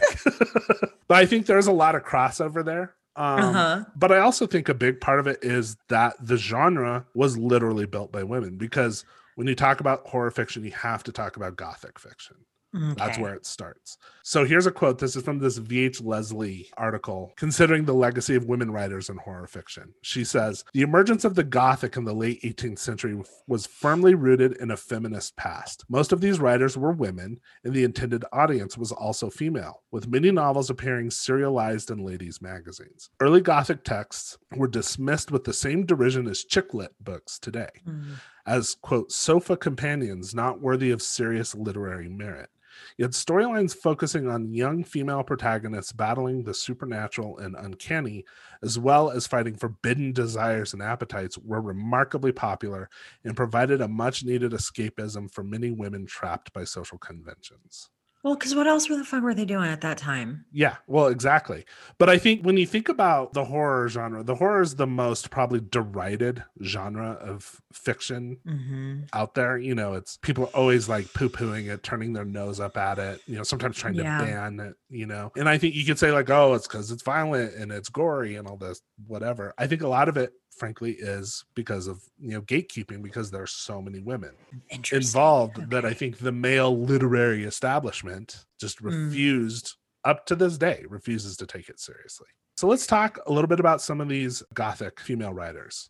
Okay. I'm going to be 100% honest. I haven't read a lot of this stuff because, like, I mean, we're talking like 17th century, early 1800s, you know, like, it's just, I mean, you talked about it a bit with your Sleepy Hollow story. It's just like that prose style. It's a lot. It's a lot. But they do need to be talked about. So, of course, there's Mary Shelley. And we don't need to talk too much about her because go back to episode 1. OG weirdest thing. The Bronte sisters, who came a little later, they're often sort of lumped in with the Gothic tradition. And then you have a woman named Clara Reeve. She published a very famous Gothic novel called The Old English Baron in 1777. Okay. And then I want to talk about Anne Radcliffe, who's most famous for her novel The Mysteries of Udolpho from 1794. Okay. Which is kind of put up there as like one of the prototypical kind of archetypal early Gothic novels, along with a book called The Monk, which was written by a guy named Matthew Lewis. It's kind of considered like these are the books that sort of established the Gothic tradition as being somewhat separate from the Romantic literature tradition. Okay. So Anne Radcliffe, she lived 1764 to 1823. She was born Anne Ward in London to a haberdasher who later moved the family to Bath to manage a china shop. Later on, she married a journalist named William Radcliffe, who co-owned and edited the English Chronicle, which was like a 3 times a week evening newspaper. Okay. And what's cool reading about Anne Radcliffe and her relationship with her husband, William, is it sounds like they had this really great, supportive, loving relationship. And I think she said after he died, I didn't write the quote down, but it was something like he was my closest friend and closest relative or something. I don't know why. I mean, maybe because, like, you know, I was about to be like, because marriage is horrible. That's not what I mean. But because we know how, like, we know the history of how a lot of these unions were made and stuff. And it's so clear as we, you know, do these stories and stuff that people were not marrying for, how rare it was to marry for love, that every time I hear about an old timey relationship where they're like, no, they honestly just loved the crap out of each other. They loved each other. And it was a childless marriage, interestingly. They didn't have kids, but they apparently had this very happy marriage. And so he would go work at the English Chronicle. He was, like I said, he was a journalist and an editor. He would come home and then she would read her writing to him. She'd be like, this is what I was doing today. And she would read her stuff to him. And I think he was very supportive, very encouraging. So she started she started publishing, and she became so popular that she ended up being essentially the breadwinner of the family. She was making goals. the money. Yeah. Yeah. And ultimately made enough money from her books. And she only published in her lifetime 5 novels. But they were so popular and made so much money that they were able to travel and do all of this stuff. Unfortunately, over time, she became reclusive. And she ended up remaining secluded for 26 years before her death. She stopped publishing and then just kind of retreated from public view. This sparked a bunch of rumors that because of the subject matter of her writing, she went insane. Guys. Yeah. And I'm going to get to a little bit more of this when we talk about Charlotte Perkins Gilman here in a second. Okay. But this is the era of the hysterical woman, right? So, of course, this was the rumor. Okay. Real fast, I have a question. Yeah. Do we know if they were childless because they were unable to have children, or was that by choice? I couldn't find anything that said for sure. I'm going to guess because they couldn't, but I don't know. I don't know that. Like, I wonder if you were even allowed, you know what I mean? Right. To be like, we don't want kids. Yeah. Or if you'd be burned at the stake. I'm just thinking like back then, I don't know what birth control practices were back then. There was plenty of birth control. Yeah, I'm not sure. I mean, even if it's as like rudimentary as like pulling out, but yeah, you can still do it. I would just think if you're married this long with like 1700s birth control methods and you don't have a kid, it's probably because there was some infertility issues or something somewhere, but I don't know. I'm just speculating.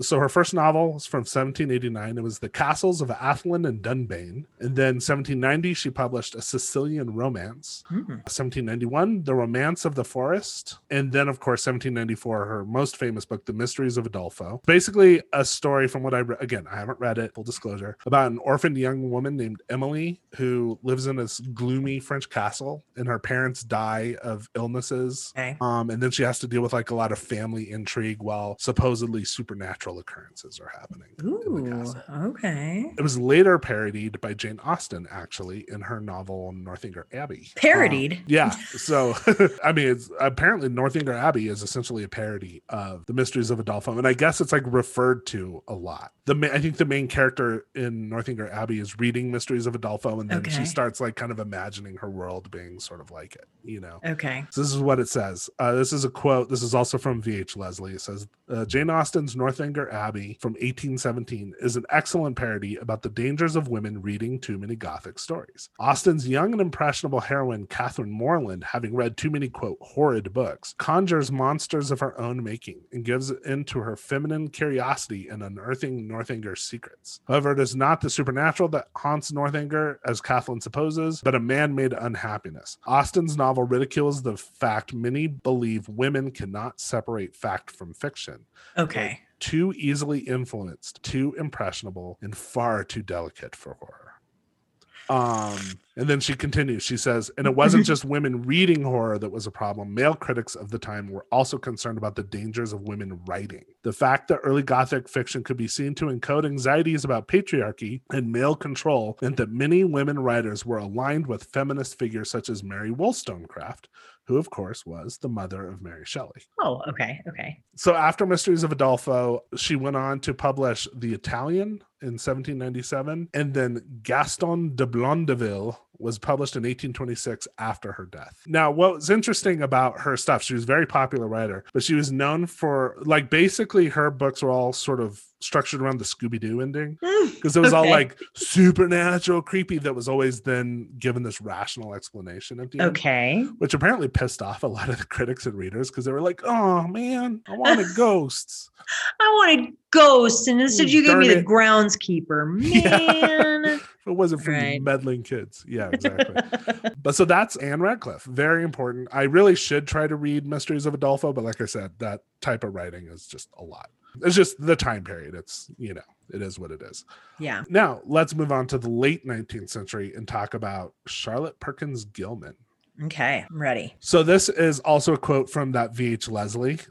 She says, the connections between horror and feminism were perhaps more pronounced at the end of the 19th century, with women writers adopting the short story as their weapon of choice to bring about social change. The roots of the horrors that concerned these, quote, new women were marriage, motherhood, and female health, with particular focus on hysteria. The short story was an apt form to express their ideas succinctly to reach a wide readership, with their work appearing in avant-garde magazines like The Yellow Book and The Savoy. Charlotte Perkins Gilman's The Yellow Wallpaper is perhaps the most famous example from this fruitful period. So I'll get to talking about The Yellow Wallpaper here in a second, but just a little bit about Charlotte Perkins Gilman's life. She was an American writer. She was born 1860 in Hartford, Connecticut. Now, one thing that's interesting, I couldn't find a lot of details on this. I mean, I'm sure they're out there. I just didn't have time to look it all up. But her father apparently abandoned the family when she was a child. So sort of like Stephen King. Yeah, it was like, there's a theme there. Yeah. This, of course, plunged the family into poverty because unlike Stephen King's mom, at this time, her mother was really not able to work. Yeah. So they really had to rely on the generosity of friends and family,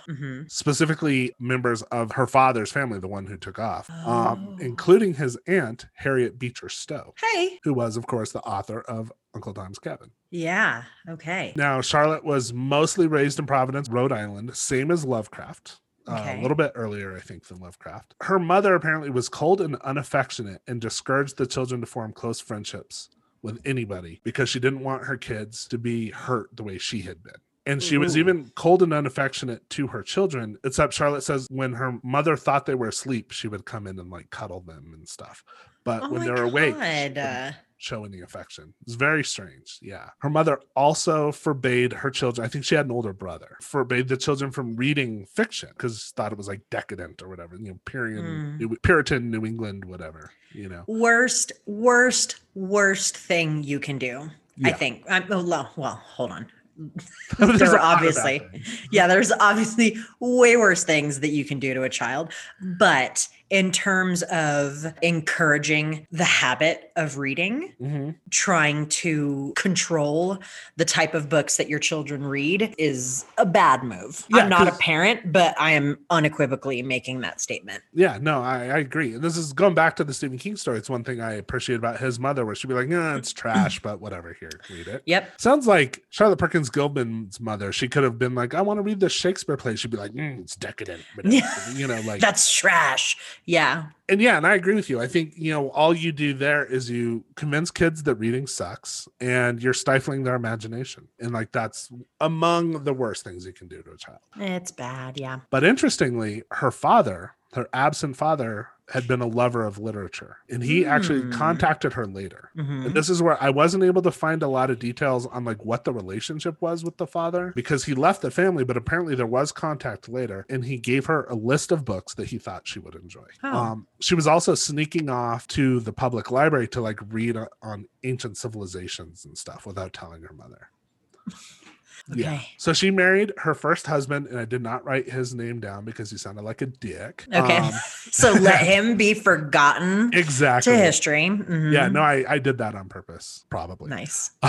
But so she married her first husband, had a child, and then was struck with severe postpartum depression. This then earned her the label of an hysterical woman. Because women's depression, postpartum depression, these things were not taken seriously at the time. Yeah. They were seen as evidence of the female weakness, quote unquote. This, of course, pops up in The Yellow Wallpaper. Okay. Why do I know that? Why do I know that title? Because it's one of the best short stories ever written. It's taught a lot in like high school classes and stuff, so you might have read it at some point. I don't think so. Okay, continue. So she ended up like taking off from her husband and ended up moving to California to stay with a friend, separated from her husband, and actually divorced him in 1894, which you got to think 1894, that's a big deal.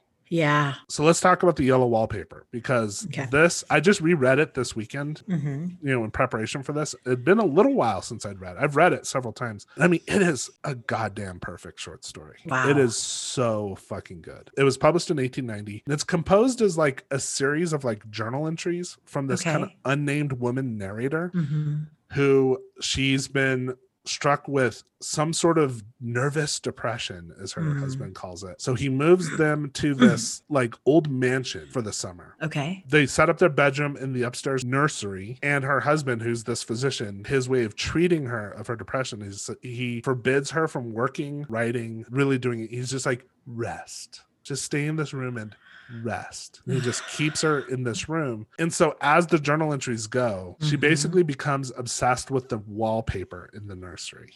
Okay. She describes as being this like sickly yellow color. She Mm-hmm. also interestingly describes it having a yellow smell, which makes me like think back to a couple weeks ago. Like, is this like a description of synesthesia? Interesting. I don't know. But as time goes on, she starts seeing these disturbing patterns in the wallpaper.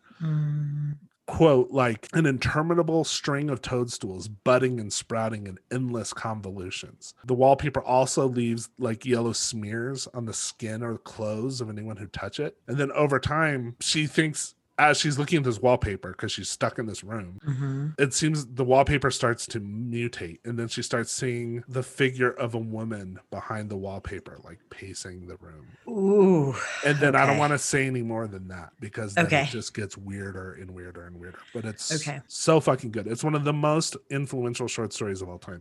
I always say when people ask me, oh, what's your favorite short story? I always say Richard Matheson's Born of Man and Woman, which is from the 1950s, which is also a perfect short story. But having reread The Yellow Wallpaper, I was just like, I had forgotten how fucking good this is. I think this might be the greatest horror short story ever written. It was also a huge influence on H.P. Lovecraft. And Lovecraft often talked about like his admiration for Charlotte Perkins Gilman. Okay, let's move on to the 20th century. Okay. So I'm not going to spend a lot of time talking about them, but they got to be mentioned. Of course, there's Shirley Jackson. Anyone who is a horror fan should know who Shirley Jackson is. Anyone who has Netflix should know who Shirley Jackson is, frankly, at this point, because she is, of course, most famous for what I think is probably the greatest horror novel ever written, which is The Haunting of Hill House. Came out in 1959. I just want to read the opening paragraph of The Haunting of Hill House because it's largely considered basically the greatest opening to any horror novel ever written. And if you've watched this show, I think they quote it on the show. No live organism can continue for long to exist sanely under conditions of absolute reality. Even larks and katydids are supposed by some to dream. Hill House, not sane, stood by itself against its hills, holding darkness within. It had stood for 80 years and might stand for 80 more. Within, walls continued upright, bricks met neatly, floors were firm, and doors were sensibly shut. Silence lay steadily against the wood and stone of Hill House, and whatever walked there walked alone. Nice. It just always gives me goosebumps when I read that. I have 2 tattoos on my arms. I have a Stephen King quote on one arm and a Clive Barker quote on another. My next tattoo is probably going to be "And whatever walked there walked alone" tattooed somewhere on my body. It's probably my tramp favorite stamp. Tramp stamp right across my butthole. That is not a tramp stamp. That's another kind of stamp. Oh my god. Yeah, so Haunting of Hill House, I'm not going to talk a lot about it because I want to talk a little bit more about writers that people maybe don't know as well, but you have to read Haunting of Hill House if you haven't. Of course, Shirley Jackson's also known for a novel called The Sundial, which is, I would say, more like a gothic family drama, but it has elements of horror. And then a novel called We Have Always Lived in the Castle, which is probably equally as good of a book as Haunting of Hill House, but I would say it's less horror. And of course, she's known for her short story, The Lottery, which is another perfect short story. Like, absolutely perfect short story. Again, need to mention her, not going to talk a lot about her. Anne Rice. Anne Rice, you know, she basically started around the same time as Stephen King, and the two of them together were like the pillars of popular horror fiction. The main thing I want to say about Anne Rice, because I think most people know about her and what she's written, but I think Anne Rice gets a bad rap. I think people talk a lot of shit about her. They kind of like talk about Interview with the Vampire almost like it's Twilight or something. Like it's like interesting, this kind of light, frivolous vampire romance or something. If you've ever read that book, that is not what it is. And I want to read, it's been a long time since I've read it, but Interview with a Vampire is a damn good book. And it's also a genuinely scary book. Like disturbing. It's just one of those books that gets under your skin. And Anne Rice, she's just a very good writer. And I think she just deserves more respect. So little informational tidbit sidebar here. I used to, when I was in like high school and stuff, I spent a lot of time at bookstores. It was like one of my favorite things to do was to just go sit and like look through the books. And I read a lot of her erotica. her like fairy tale erotica. I read almost all of The Claiming of Sleeping Beauty. That book is dirty AF. If you're into that stuff, check it out. This is a pretty good story. Well, and I think this is why she has been somewhat critically dismissed, is because her stuff is very kind of lush, and like even in like the Interview with the Vampire books, there's a lot of eroticism. So she gets kind of dismissed as like pulpy women's romance erotica. But she's more than that. She's definitely she's just a very good writer. Yeah. Also want to briefly talk about Flannery O'Connor. She's mainly known as a Southern Gothic writer. She's not particularly identified as a horror writer, but I think when you read some of her short fiction, particularly A Good Man Is Hard to Find, which is one of our most famous short stories. I mean, I think if she's not horror, she's like horror adjacent. Okay. Now, Flannery O'Connor is somewhat problematic. There's a lot of questions about whether she was or was not racist. There's a lot of racist language in her work, but she was a Southern writer depicting these kind of awful Southern characters. Okay. She had, there was a general thought about her that she was more depicting the racism in a critical way, which I think is true when you read her books. Or when you read, she's mostly known as a short story writer. Okay. She doesn't seem to be in support of it. She depicts racial dynamics in these very complex ways, sophisticated ways. But there has been correspondence that was discovered she was writing to friends and family that kind of shows she was pretty racist. Kind of like Lovecraft. Like a lot of it. What period is this? She was, I'm not sure when she died, but she's kind of in I'm trying to remember when A Good Man Is Hard to Find came out. I want to say it's like late 30s, 40s, 50s, probably into the 60s. I think she died in the 1960s. Okay. I do recommend reading Flannery O'Connor, but just know even A Good Man Is Hard to Find. It's a great short story. Lots of racist language in that story. Okay. A bit of an antidote to that, though, would be Octavia Butler. Okay. Who, again, I'm not going to spend a lot of time on because everyone should know Octavia Butler. She's one of the most celebrated writers probably of the 20th century. She's also mostly identified as a science fiction writer, but she did write some books that I think fall close to the horror realm, if not exactly horror. Okay. So Octavia Butler, of course, she was a Black woman writer, started writing in the 70s, or started publishing, I believe, in the 70s, which was, for a Black woman writer to be establishing herself in science fiction, which is a very, as I discussed, very white male gatekeepy kind of genre.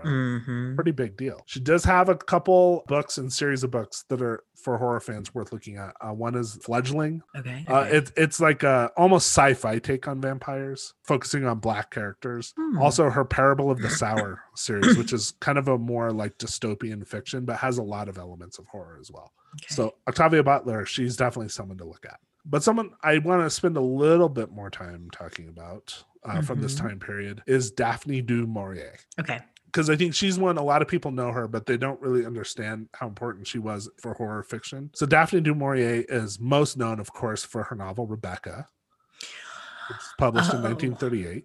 Okay. Which I believe, didn't they just make a movie, unfortunately, starring Armie Hammer? I think they did. And I think from I didn't see it because I think I watched the trailer and I was like, who cares? Yeah. But I think from everything I saw from people that did see it, they were like, do not waste your time. I think it was sort of like globally panned. Yeah, I have not heard good things about it. Now, of course, the original movie adaptation of Rebecca was done by Alfred Hitchcock. Yes. It's an early-ish Alfred Hitchcock film. And it's a very good movie. Okay. But maybe instead of watching that first, go and read the book. Okay. Because it's a good book. It's been a long time since I've read it, but it's a good book. Not exactly horror, but again, kind of like Shirley Jackson stuff, sort of falls in that family gothic drama, melodrama realm. Okay. But as a horror writer, just a little bit of bio on her. She's born in 1907 in London. She's the middle daughter to a prominent actor-manager named Sir Gerald du Maurier, and then his wife, an actor named Mariel Beaumont. Was he an actor and a manager or a manager of actors? He was an actor and a manager. Okay, thank you. Yeah, like London stage. Right.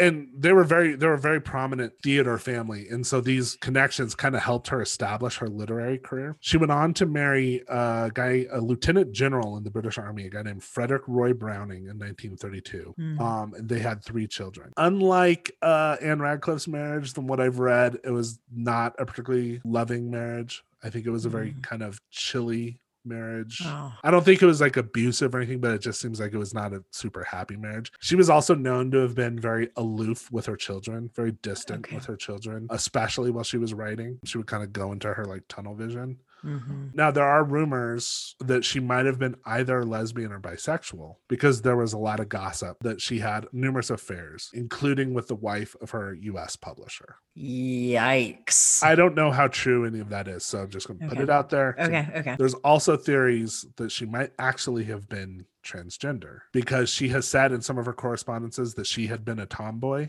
Her father would have preferred having a son and that she had wished she had been born a boy. Oh, okay. I see what you're saying. Yes. Okay. So, but again, is this cultural? Is this the time period? Is this trying to please her father? Or is this actually like a trans man? Right. We don't know. It's speculative.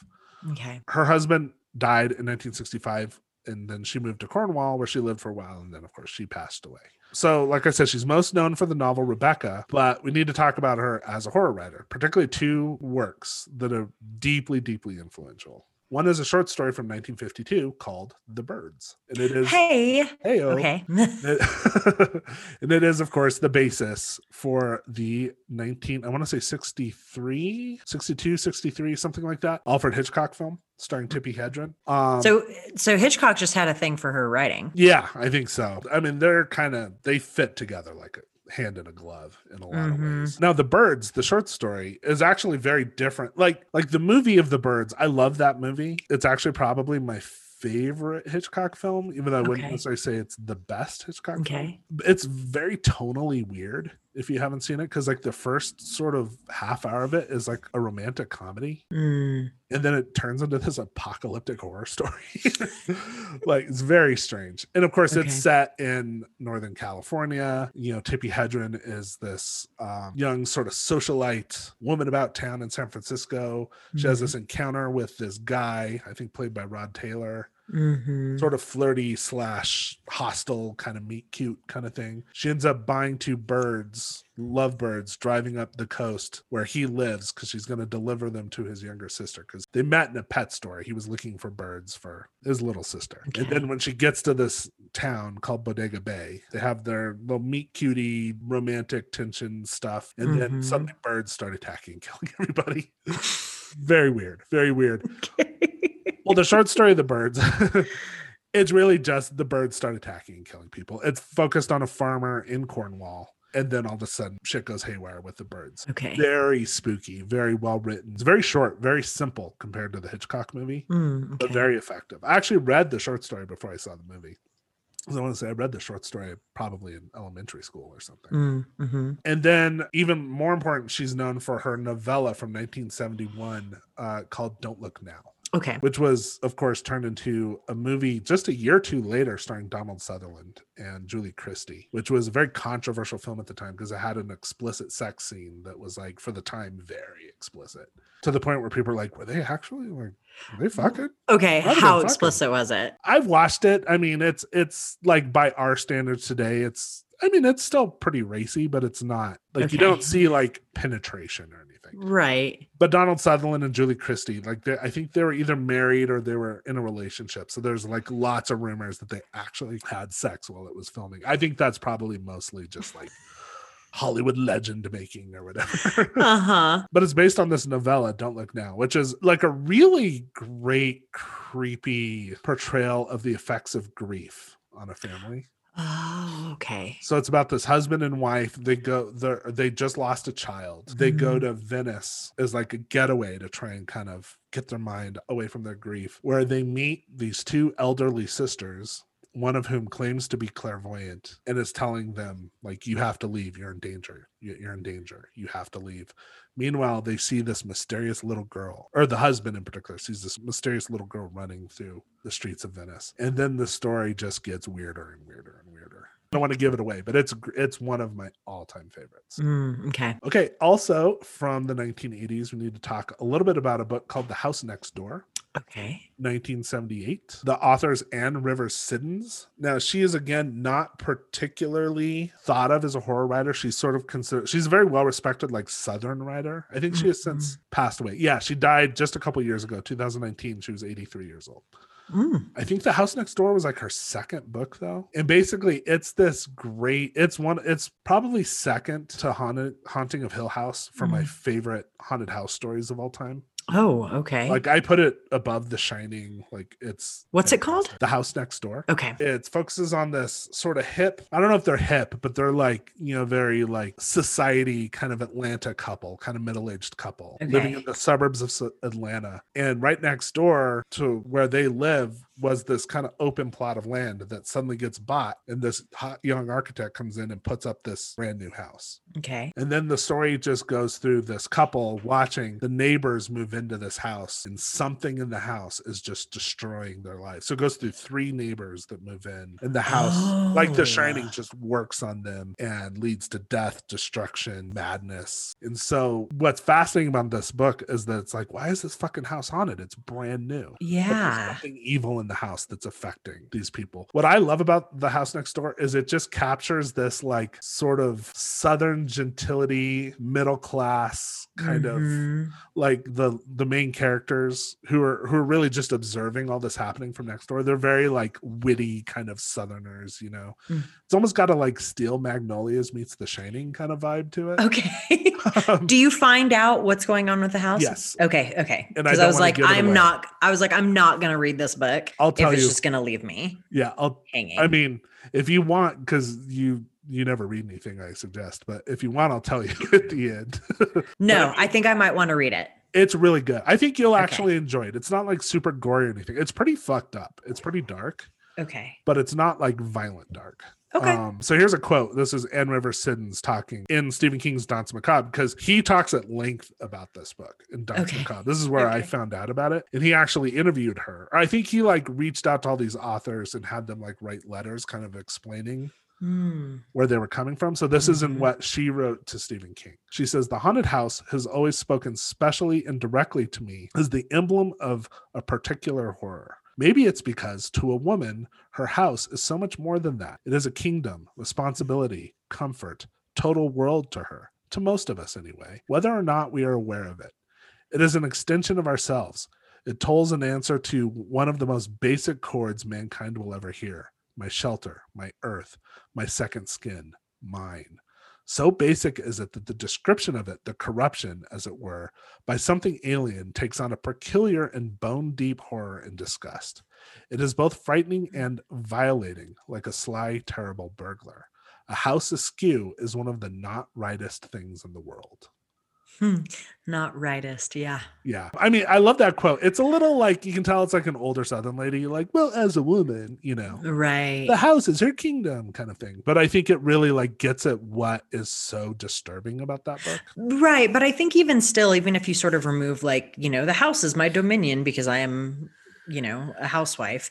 I think there's still something very timeless about the thing of like, in your home, you should be safe. You should be protected. And when you start to mess with that formula, it can be very not right. Right. Well, there's the home invasion thriller, which I know like you've talked about. It's like your least favorite. Yep. Like that's scary because it's this outside force coming into like your domain, like puncturing the safety of your home. Yeah, and it is like, she says the thing about violating, like very much so. But what if it's your house itself that's doing it? No, even more so. Fuck that. And again, not to spoil too much, but what I love about The House Next Door, it works very much like Haunting of Hill House and The Shining, and that it's not like there's a particular ghost kind of thing. It's more like there's just this evil presence. There's something about the house itself that is just wrong. Okay. I read The House Next Door probably in middle school and liked it, I think, but wasn't like blown away by it. And then I reread it again maybe 3-4 years ago and was just like, oh my God, this is fucking genius. I loved it. So The House Next Door. I know it's available as an ebook because that's how I read it. So I don't know if it's in print anymore as like a paperback, but I'm sure you can find it. Yeah. Okay. So those are like some of the big luminaries kind of through the 20th century that I wanted to talk about. Now I just want to talk about, I think here's some more kind of contemporary women that I think y'all should read because they're fucking great. Okay. So the first I want to talk about is Caitlin R. Kiernan. Caitlin R. Kiernan is now saying that they are gender fluid, and they use either she, her, or they, them pronouns. Okay. Or I'm going to go with they, them. Caitlin R. Kiernan has been around for a while. I remember reading Caitlin R. Kiernan back in probably high school. Okay. So Caitlin was born in Skerries, Ireland in 1964. They moved to the U.S. with their family when they were a young child, and actually mostly grew up in Alabama. They're a 2-time winner of the World Fantasy Award and Bram Stoker Award, which are like the 2 most prestigious awards in the genre. Interestingly, their sort of day-to-day career is actually they're a paleontologist. Yeah. Oh, interesting. Okay. They went to school, got a degree in paleontology, and actually co-wrote a paper describing a new species of mosasaur, like back in the 90s. Hey, neat. So mosasaur, if you guys don't know, it's like if you've watched Jurassic World, it's the big whale thing that jumps out. Okay. They continue to work at the McWane Science Center in Birmingham, Alabama, where they continue to study and publish papers on mosasaurs. And then they're also writing like really fucking weird horror fiction. Like super weird. Like one thing I love about Caitlin or Kiernan is their stuff is just super fucking weird. Okay. So the early Caitlin or Kiernan, their first book was Silk, came out in 1998. It was a novel. I haven't actually read that one, but they've really become known as like one of the greatest practitioners of the short horror story. And I think it's important, by the way, this is just a little sidebar. Like horror fiction, maybe more than other genres, is really geared towards the short story. I mean, we all love our horror novels, but there's just a culture within the horror world of really supporting people who are almost primarily short fiction writers. I think you think like more than other genres? I think so. It supports the format of a short story. I think so. Like, I know there are, obviously you have Asimov science fiction and Ellery Queen's mystery magazine, so you do find short fiction in these other genres, but really horror fiction is like kind of built around the short story. That's like really how you establish yourself as a horror writer. Right. Is as a short fiction writer. I think it goes back to Lovecraft and the pulps. Okay. But I'm also trying to think of like romance novels as a short story. Like it's something that I don't know how well, and I don't know if I don't know how well that particular genre translates to like bite-sized. Right. Like I think it exists, but it seems like in other genres, it's almost more of like a side thing. Okay. So it's like, and they write short stories, Okay. Whereas in horror, it's like you can really establish yourself. And to a degree, I think also literary fiction, more like, because you have, like John Cheever and people like that who are really known as short fiction writers. But horror is just really built around the short story in a way that I think is interesting. And I think it is because horror really works in these short bites. Yeah. I love reading short horror fiction almost more than I love reading horror novels. So a lot of these women I'm talking about are actually kind of mostly known as short fiction writers because I really experience their work primarily through their short fiction. Okay. So Caitlin or Kiernan, they really have become known as one of the great short story writers in the genre. Early stuff was like very kind of like punk goth kind of vibe. Okay. They were very sort of like celebrated in like the goth community of the 90s. They even performed in a goth folk blues band called Death's Little Sister. In a goth folk blues band? Yeah. Okay. I don't think they recorded anything because I was looking. I couldn't find anything. Dang. But I love the band name was Death's Little Sister, which I love. Yeah. They were based in Athens, Georgia, which, Athens is where bands like REM come out of. A lot of stuff coming out of Concrete Athens. Blonde. Exactly. It didn't last. It sounds like just for a few years, though. So some of Caitlin or Kiernan's novels, Silk, like I mentioned, haven't read that one, unfortunately. Daughter of Hounds, also haven't read that. That's from 2007. Drowning Girl, a memoir, I have read that. And then probably next on my list, after the book I'm reading now, is their 2018 novel, Black Helicopters. They also wrote one of my favorite sort of Lovecraftian short stories. It's a story called Love is Forbidden, We Croak and Howl. Okay. It's from the anthology Lovecraft's Monsters from 2012, edited by Ellen Datlow. And put a pin in Ellen Datlow because I'm going to talk about her momentarily. Okay.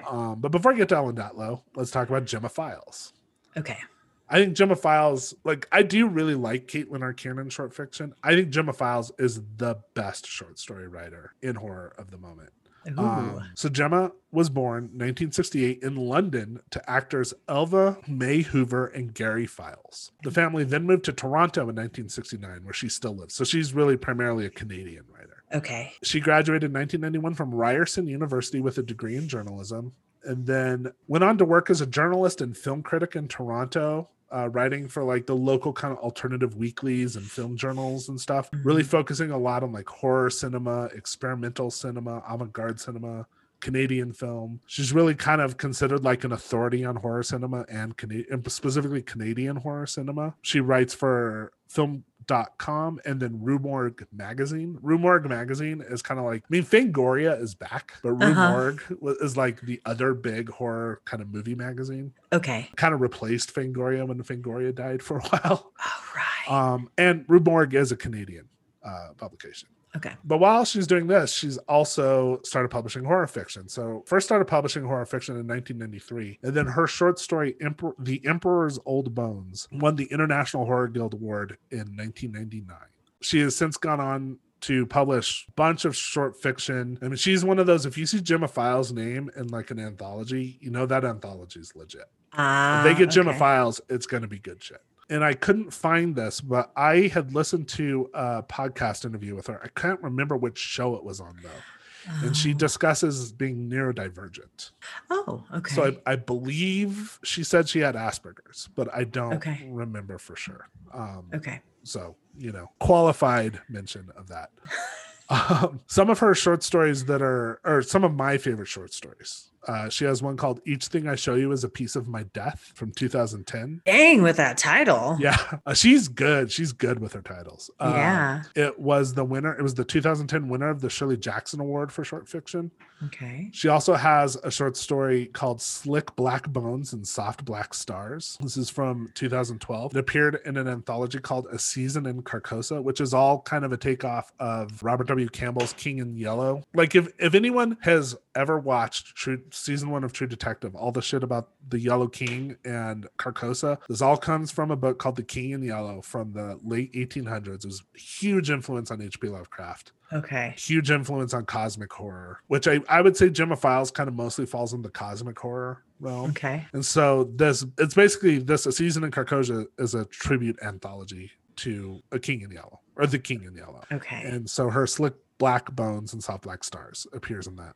She also has a short story. It's probably one of the scariest short stories I've ever read. It came out in 2019. It's called Venio, and it's in Vastarian Literary Journal, which you can find on Amazon. So I would check that out. She's also published some novels. She's, like I said, she's mostly known as a short fiction writer, but she has published some novels. For instance, the Hex Slinger series, which I have not read these yet. They're like, from what I've read about them, they're like weird horror westerns. Okay. I've been wanting to read them. I just haven't gotten to them yet. And then she wrote one of, I think, maybe one of my 5 favorite horror novels of all time. It's a book called Experimental Film. Came out in 2015. And it's this weird, almost autobiographical horror novel where you can tell the lead character is somewhat based on her. She's this like avant-garde film critic based in Toronto.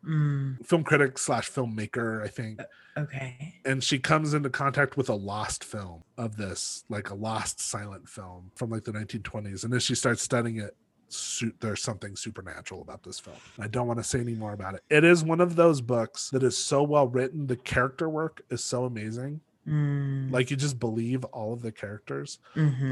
Also is like a film person, a film buff. She goes deep into like the avant-garde and experimental film worlds. And I was just like, I really appreciate it. It was so specific. Right. But also it's like, I know what she's talking about. Right.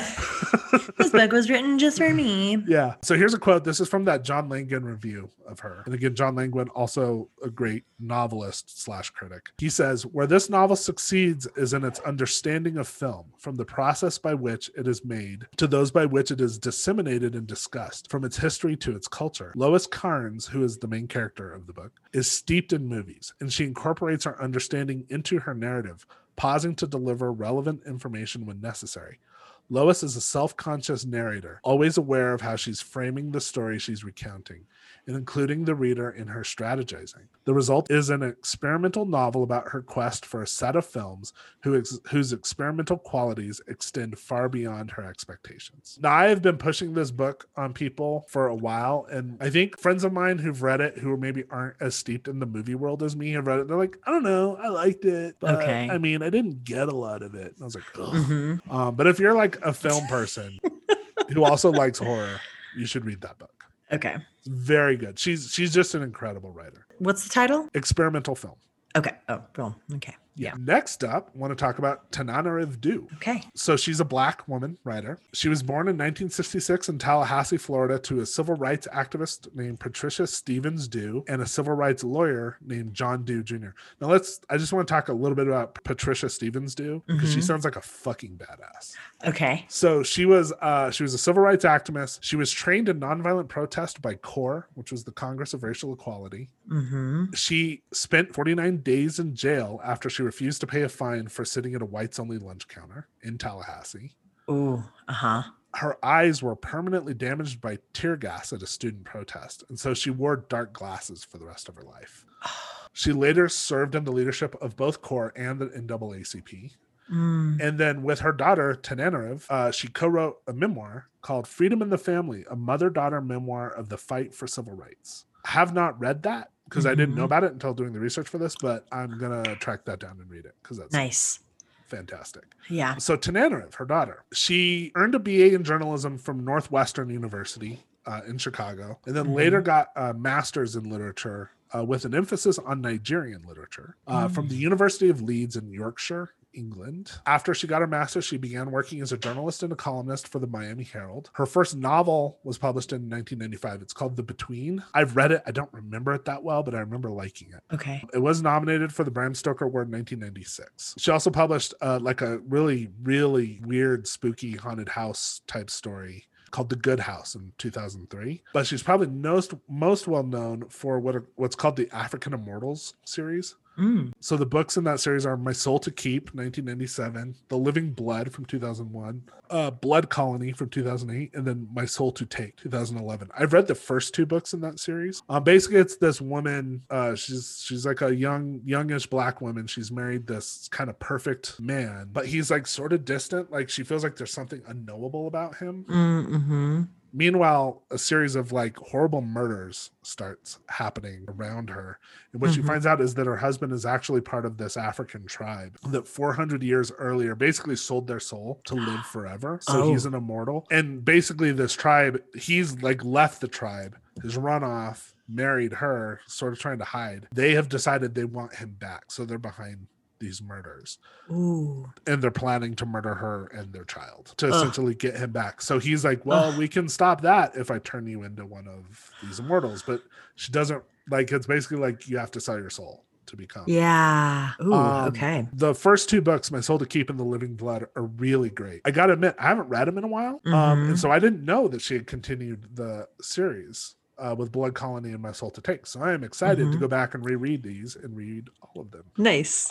If you've watched, there's a documentary on Shudder called Horror Noir, A History of Black Horror. She's one of the featured like academics discussing. It's basically mostly discussing horror, Black characters, Black filmmakers, in the movies. She also created a class at the University of California, Los Angeles, so UCLA. She developed a course called The Sunken Place, Racism, Survival, and the Black Horror Aesthetic, which some people might have seen. A video from the class went viral because the class is all essentially framed around the movie Get Out. And a video from the class went viral when Jordan Peele just randomly showed up to her class. Fuck. Okay. Yeah. She's she's a really good writer, but she's also like a super respected academic. She's on the associated faculty in the MFA creative writing program at Antioch University, which is in LA.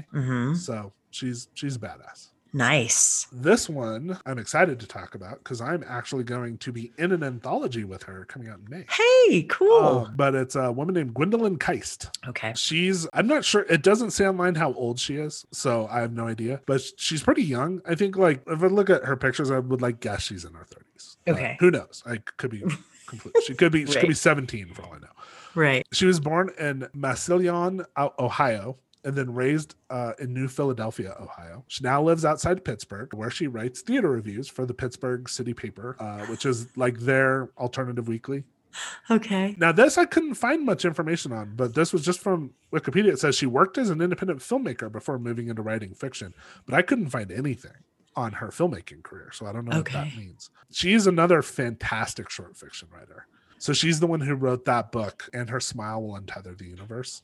Oh, which is, I just think, the best title ever. Such a good title. A couple stories just to highlight that. Probably my two favorite short stories in that book are Something Borrowed, Something Blue, and then The Clawfoot Requiem. Okay. Here's a quote from Dave Sims writing a review for Cemetery Dance. He says, the 14 stories of And Her Smile Will Untether the Universe hit as hard as a sledgehammer, packed with ambrosia and hallucinogens. Her style is both brutally dark and beautiful at the same time. The prose is beyond rich, yet not overwhelming.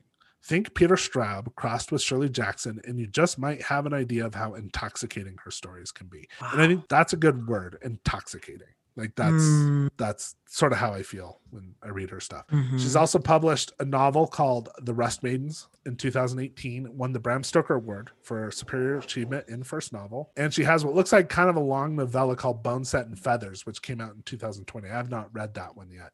I'm going to be in an anthology that's coming out, I think in May or June, from Dark Peninsula Press. That's cool. Violent Vixens. And Gwendolyn Keist is also going to be in that anthology. So very cool. I'm very excited because I'm a huge fan of hers. Okay. Fanboy. Yeah, fanboy. And that's what this whole episode for me is, just being a fanboy. That's I got two more to get through. Okay. Not get through like it's an ordeal, but to talk about. So this is a fucking chore. Oh my God. All right. Also, a younger writer. She's in her 30s. Her name is Nadia Bulkin. She was born in 1987 in Jakarta, Indonesia, to a Muslim father and a Christian mother. The family moved to Omaha when she was 11. It sounds like it was after the death of Suharto, who's like the military dictator who ruled Indonesia for like, I think it's like 30 or 40 years or something. Okay. But after he died, they moved to Omaha. She ended up graduating cum laude from Barnard College with a degree in political science, then got a master's from American University's School of International Service. And she's currently working as a consultant in Washington, D.C. And I was trying to figure out, so I think she's like very much into international relations, international politics, etc. I was trying to figure out what she's consulting, and it wasn't super clear, but right now she's a principal research specialist at Gartner. Got this from LinkedIn. Just looked her up on LinkedIn.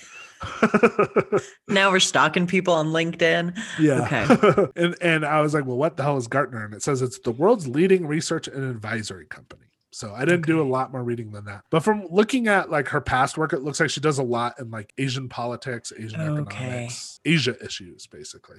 Okay. But she's also she's like sort of one of the she and Gwendolyn Keist are like two of the hottest fiction writers of the moment. Like everyone's talking about them.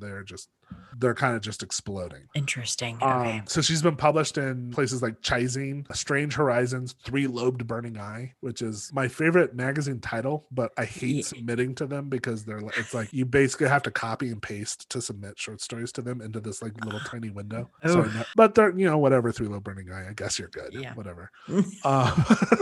In 2018, she was nominated for the Shirley Jackson Award for both a short story, a story called Live Through This, and then for a single author collection, which is She Said Destroy. She Said Destroy and Gwendolyn Keist's In Her Smile Will Untether the Universe are probably the two best single author collections I've read in the last couple of years. Like there's not one bad story in either of those collections. Interesting. What's interesting, I'll just let John Lincoln talk about it. In his review of She Said Destroy, he says, Nadia Bulkin's stories take well-known genre tropes and situations and decenter them, in part by relocating them to a new time and or place, and in part by telling them from different points of view, usually those of figures near but not at the dead center of the narratives. As a result, what was familiar becomes strange, revealing new aspects of itself. Already, Bulkin has earned a reputation as a writer interested in the political implications of her story's situations. It's certainly true, but there's a way in which the political in her work frequently leads back to the personal, to the desires that split us. Long after the last page has been turned, Her complement of monsters stalks the edges of our vision. And I think so what he's saying there about the political turning personal in her stories, like that's what I think of when I think of her. I can't remember the name of the story. I should have written it down, but I think it's the first story in She Said Destroy is basically about this like dictator. And I can't remember if she specifically says it's Indonesia. I think she does. But he's this dictator who wants like sort of almost godlike powers. So he keeps going to the shaman to give him powers. But the shaman has him do things like, okay, the first thing you have to do is eat a bullet that you've taken out of someone that you've shot and killed, like a dissident. And so the dictator eats the bullet and then he starts spitting like tiny bullets. And so at each thing he has to do like transforms him more and more into this like monstrous figure. Okay. It's got a twist at the end that is just one of the most devastating things I've ever read. Okay, you can tell me that twist. Yeah. When we're done. I mean, she's a fantastic writer. If you really want to like know what's happening in horror fiction at the moment, like she's kind of where to start. And then last, I want to talk about Ellen, because I got a couple like quick little honorable mentions I want to throw. Okay. But I just want to talk a little bit about Ellen Datlow. Ellen Datlow is not a writer. She's an editor, but she's probably the most important horror editor of the moment. You've heard me talk about her. And you just said earlier to put a pin in her. Yeah, exactly. So she was the fiction editor of Omni magazine from 1981 to 1998, which is one of the biggest like sci-fi magazines. And then she's now sort of seen as like the premier freelance. I think she's freelance because she does stuff for a bunch of different companies, like anthology editors in sci-fi, horror, and fantasy anthologies. She's basically the tastemaker in horror right now. Like if you get picked by Ellen Datlow, like that's what you want if you're a horror writer, is you want Ellen Datlow to be like, we're gonna put you in this book. So she has published Gemma Files. She has published John Langan. She has published Nadia Bulkin. She's published Gwendolyn Keist. Like she's the person right now. As an editor, she's probably most known for her Best Horror of the Year series, which I think it's like up to 15 volumes or something at this point. Wow. Okay. Her anthologies have won 5 Bram Stoker Awards, 10 World Fantasy Awards. Dang. 2 International Horror Guild Awards, and 3 Shirley Jackson Awards. So she's just like, she's the shit. In 2011, the Horror Writers Association gave her a Lifetime Achievement Award. So just real quick, some of my favorite anthologies she's published would be Lovecraft Unbound from 2009, After 19 Stories of the Apocalypse from 2012, Lovecraft's Monsters from 2014, Nightmares, A New Decade of Modern Horror, 2016, Children of Lovecraft from 2016, The Devil in the Deep from 2018. The Devil in the Deep I particularly like because it's like sea monster horror, which is like one of my favorites. Yeah. So, I mean, I could go on and on. Like there's so many, like I'm just going to rattle off a few names. There's like Melanie Tim, Joyce Carol Oates, Helen Oyeyemi, Carmen Maria Machado, who I know, Susie McKee Sharness, who I believe is local. I think she lives in Albuquerque. Oh, cool. Laurel Hightower, Kathy Koja, Lois Gresh, Bari Wood, I almost included a section on Bari Wood because she's one of my favorites, but I was like, this is going to be like 18 million hours long. Yeah. Anya Alborn, who's also local. I think she lives in Albuquerque. Hey, local shout out. Yeah. Hope you're listening to the podcast. Yeah. Yeah. I have not met her, but I would love to get coffee with her if she's listening. Pick her brain. Sylvia Moreno Scotty, Garcia. you can't use our podcast as a dating service. She's married with kids. So. Whatever. I don't know. I'm just saying you can't troll for chicks. Yes. That was the entire point of my not just of this story, but of your involvement with the podcast is just looking for some strange. Yeah. I love that you throw that in there when I've done this long tribute to women. No, it's been so lovely. I'm sorry.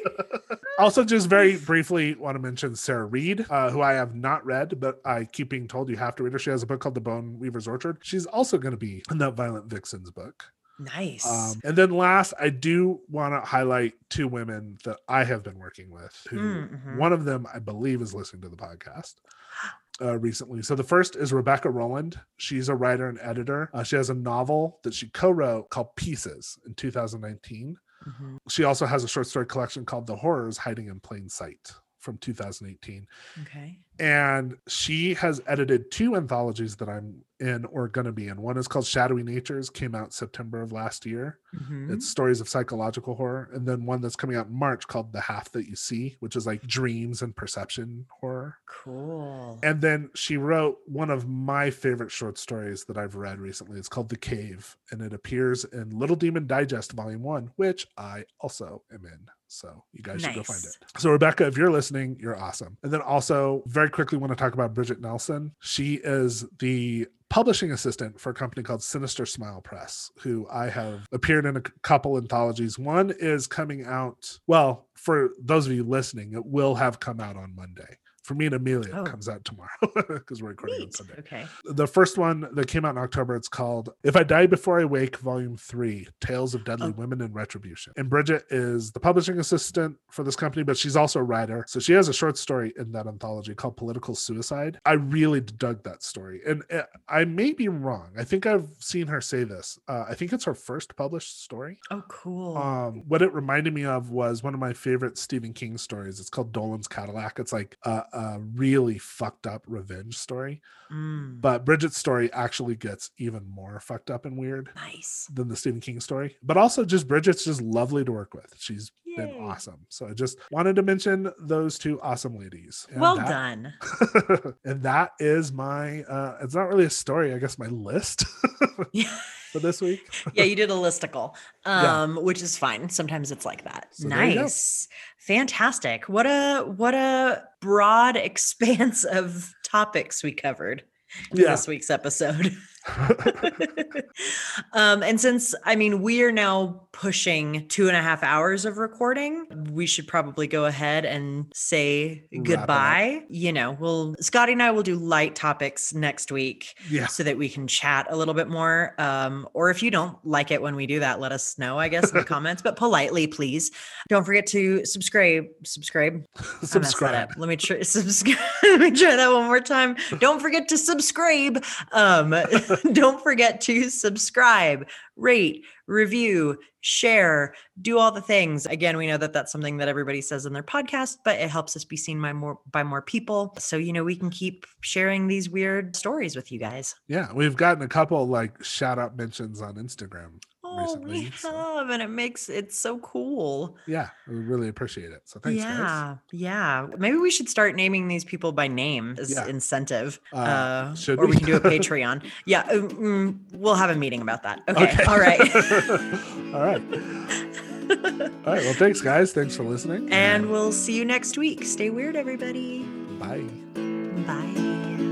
Listen, friends, will blow your mind with the finest nonsense we could find. Might be true, and that's the weirdest thing.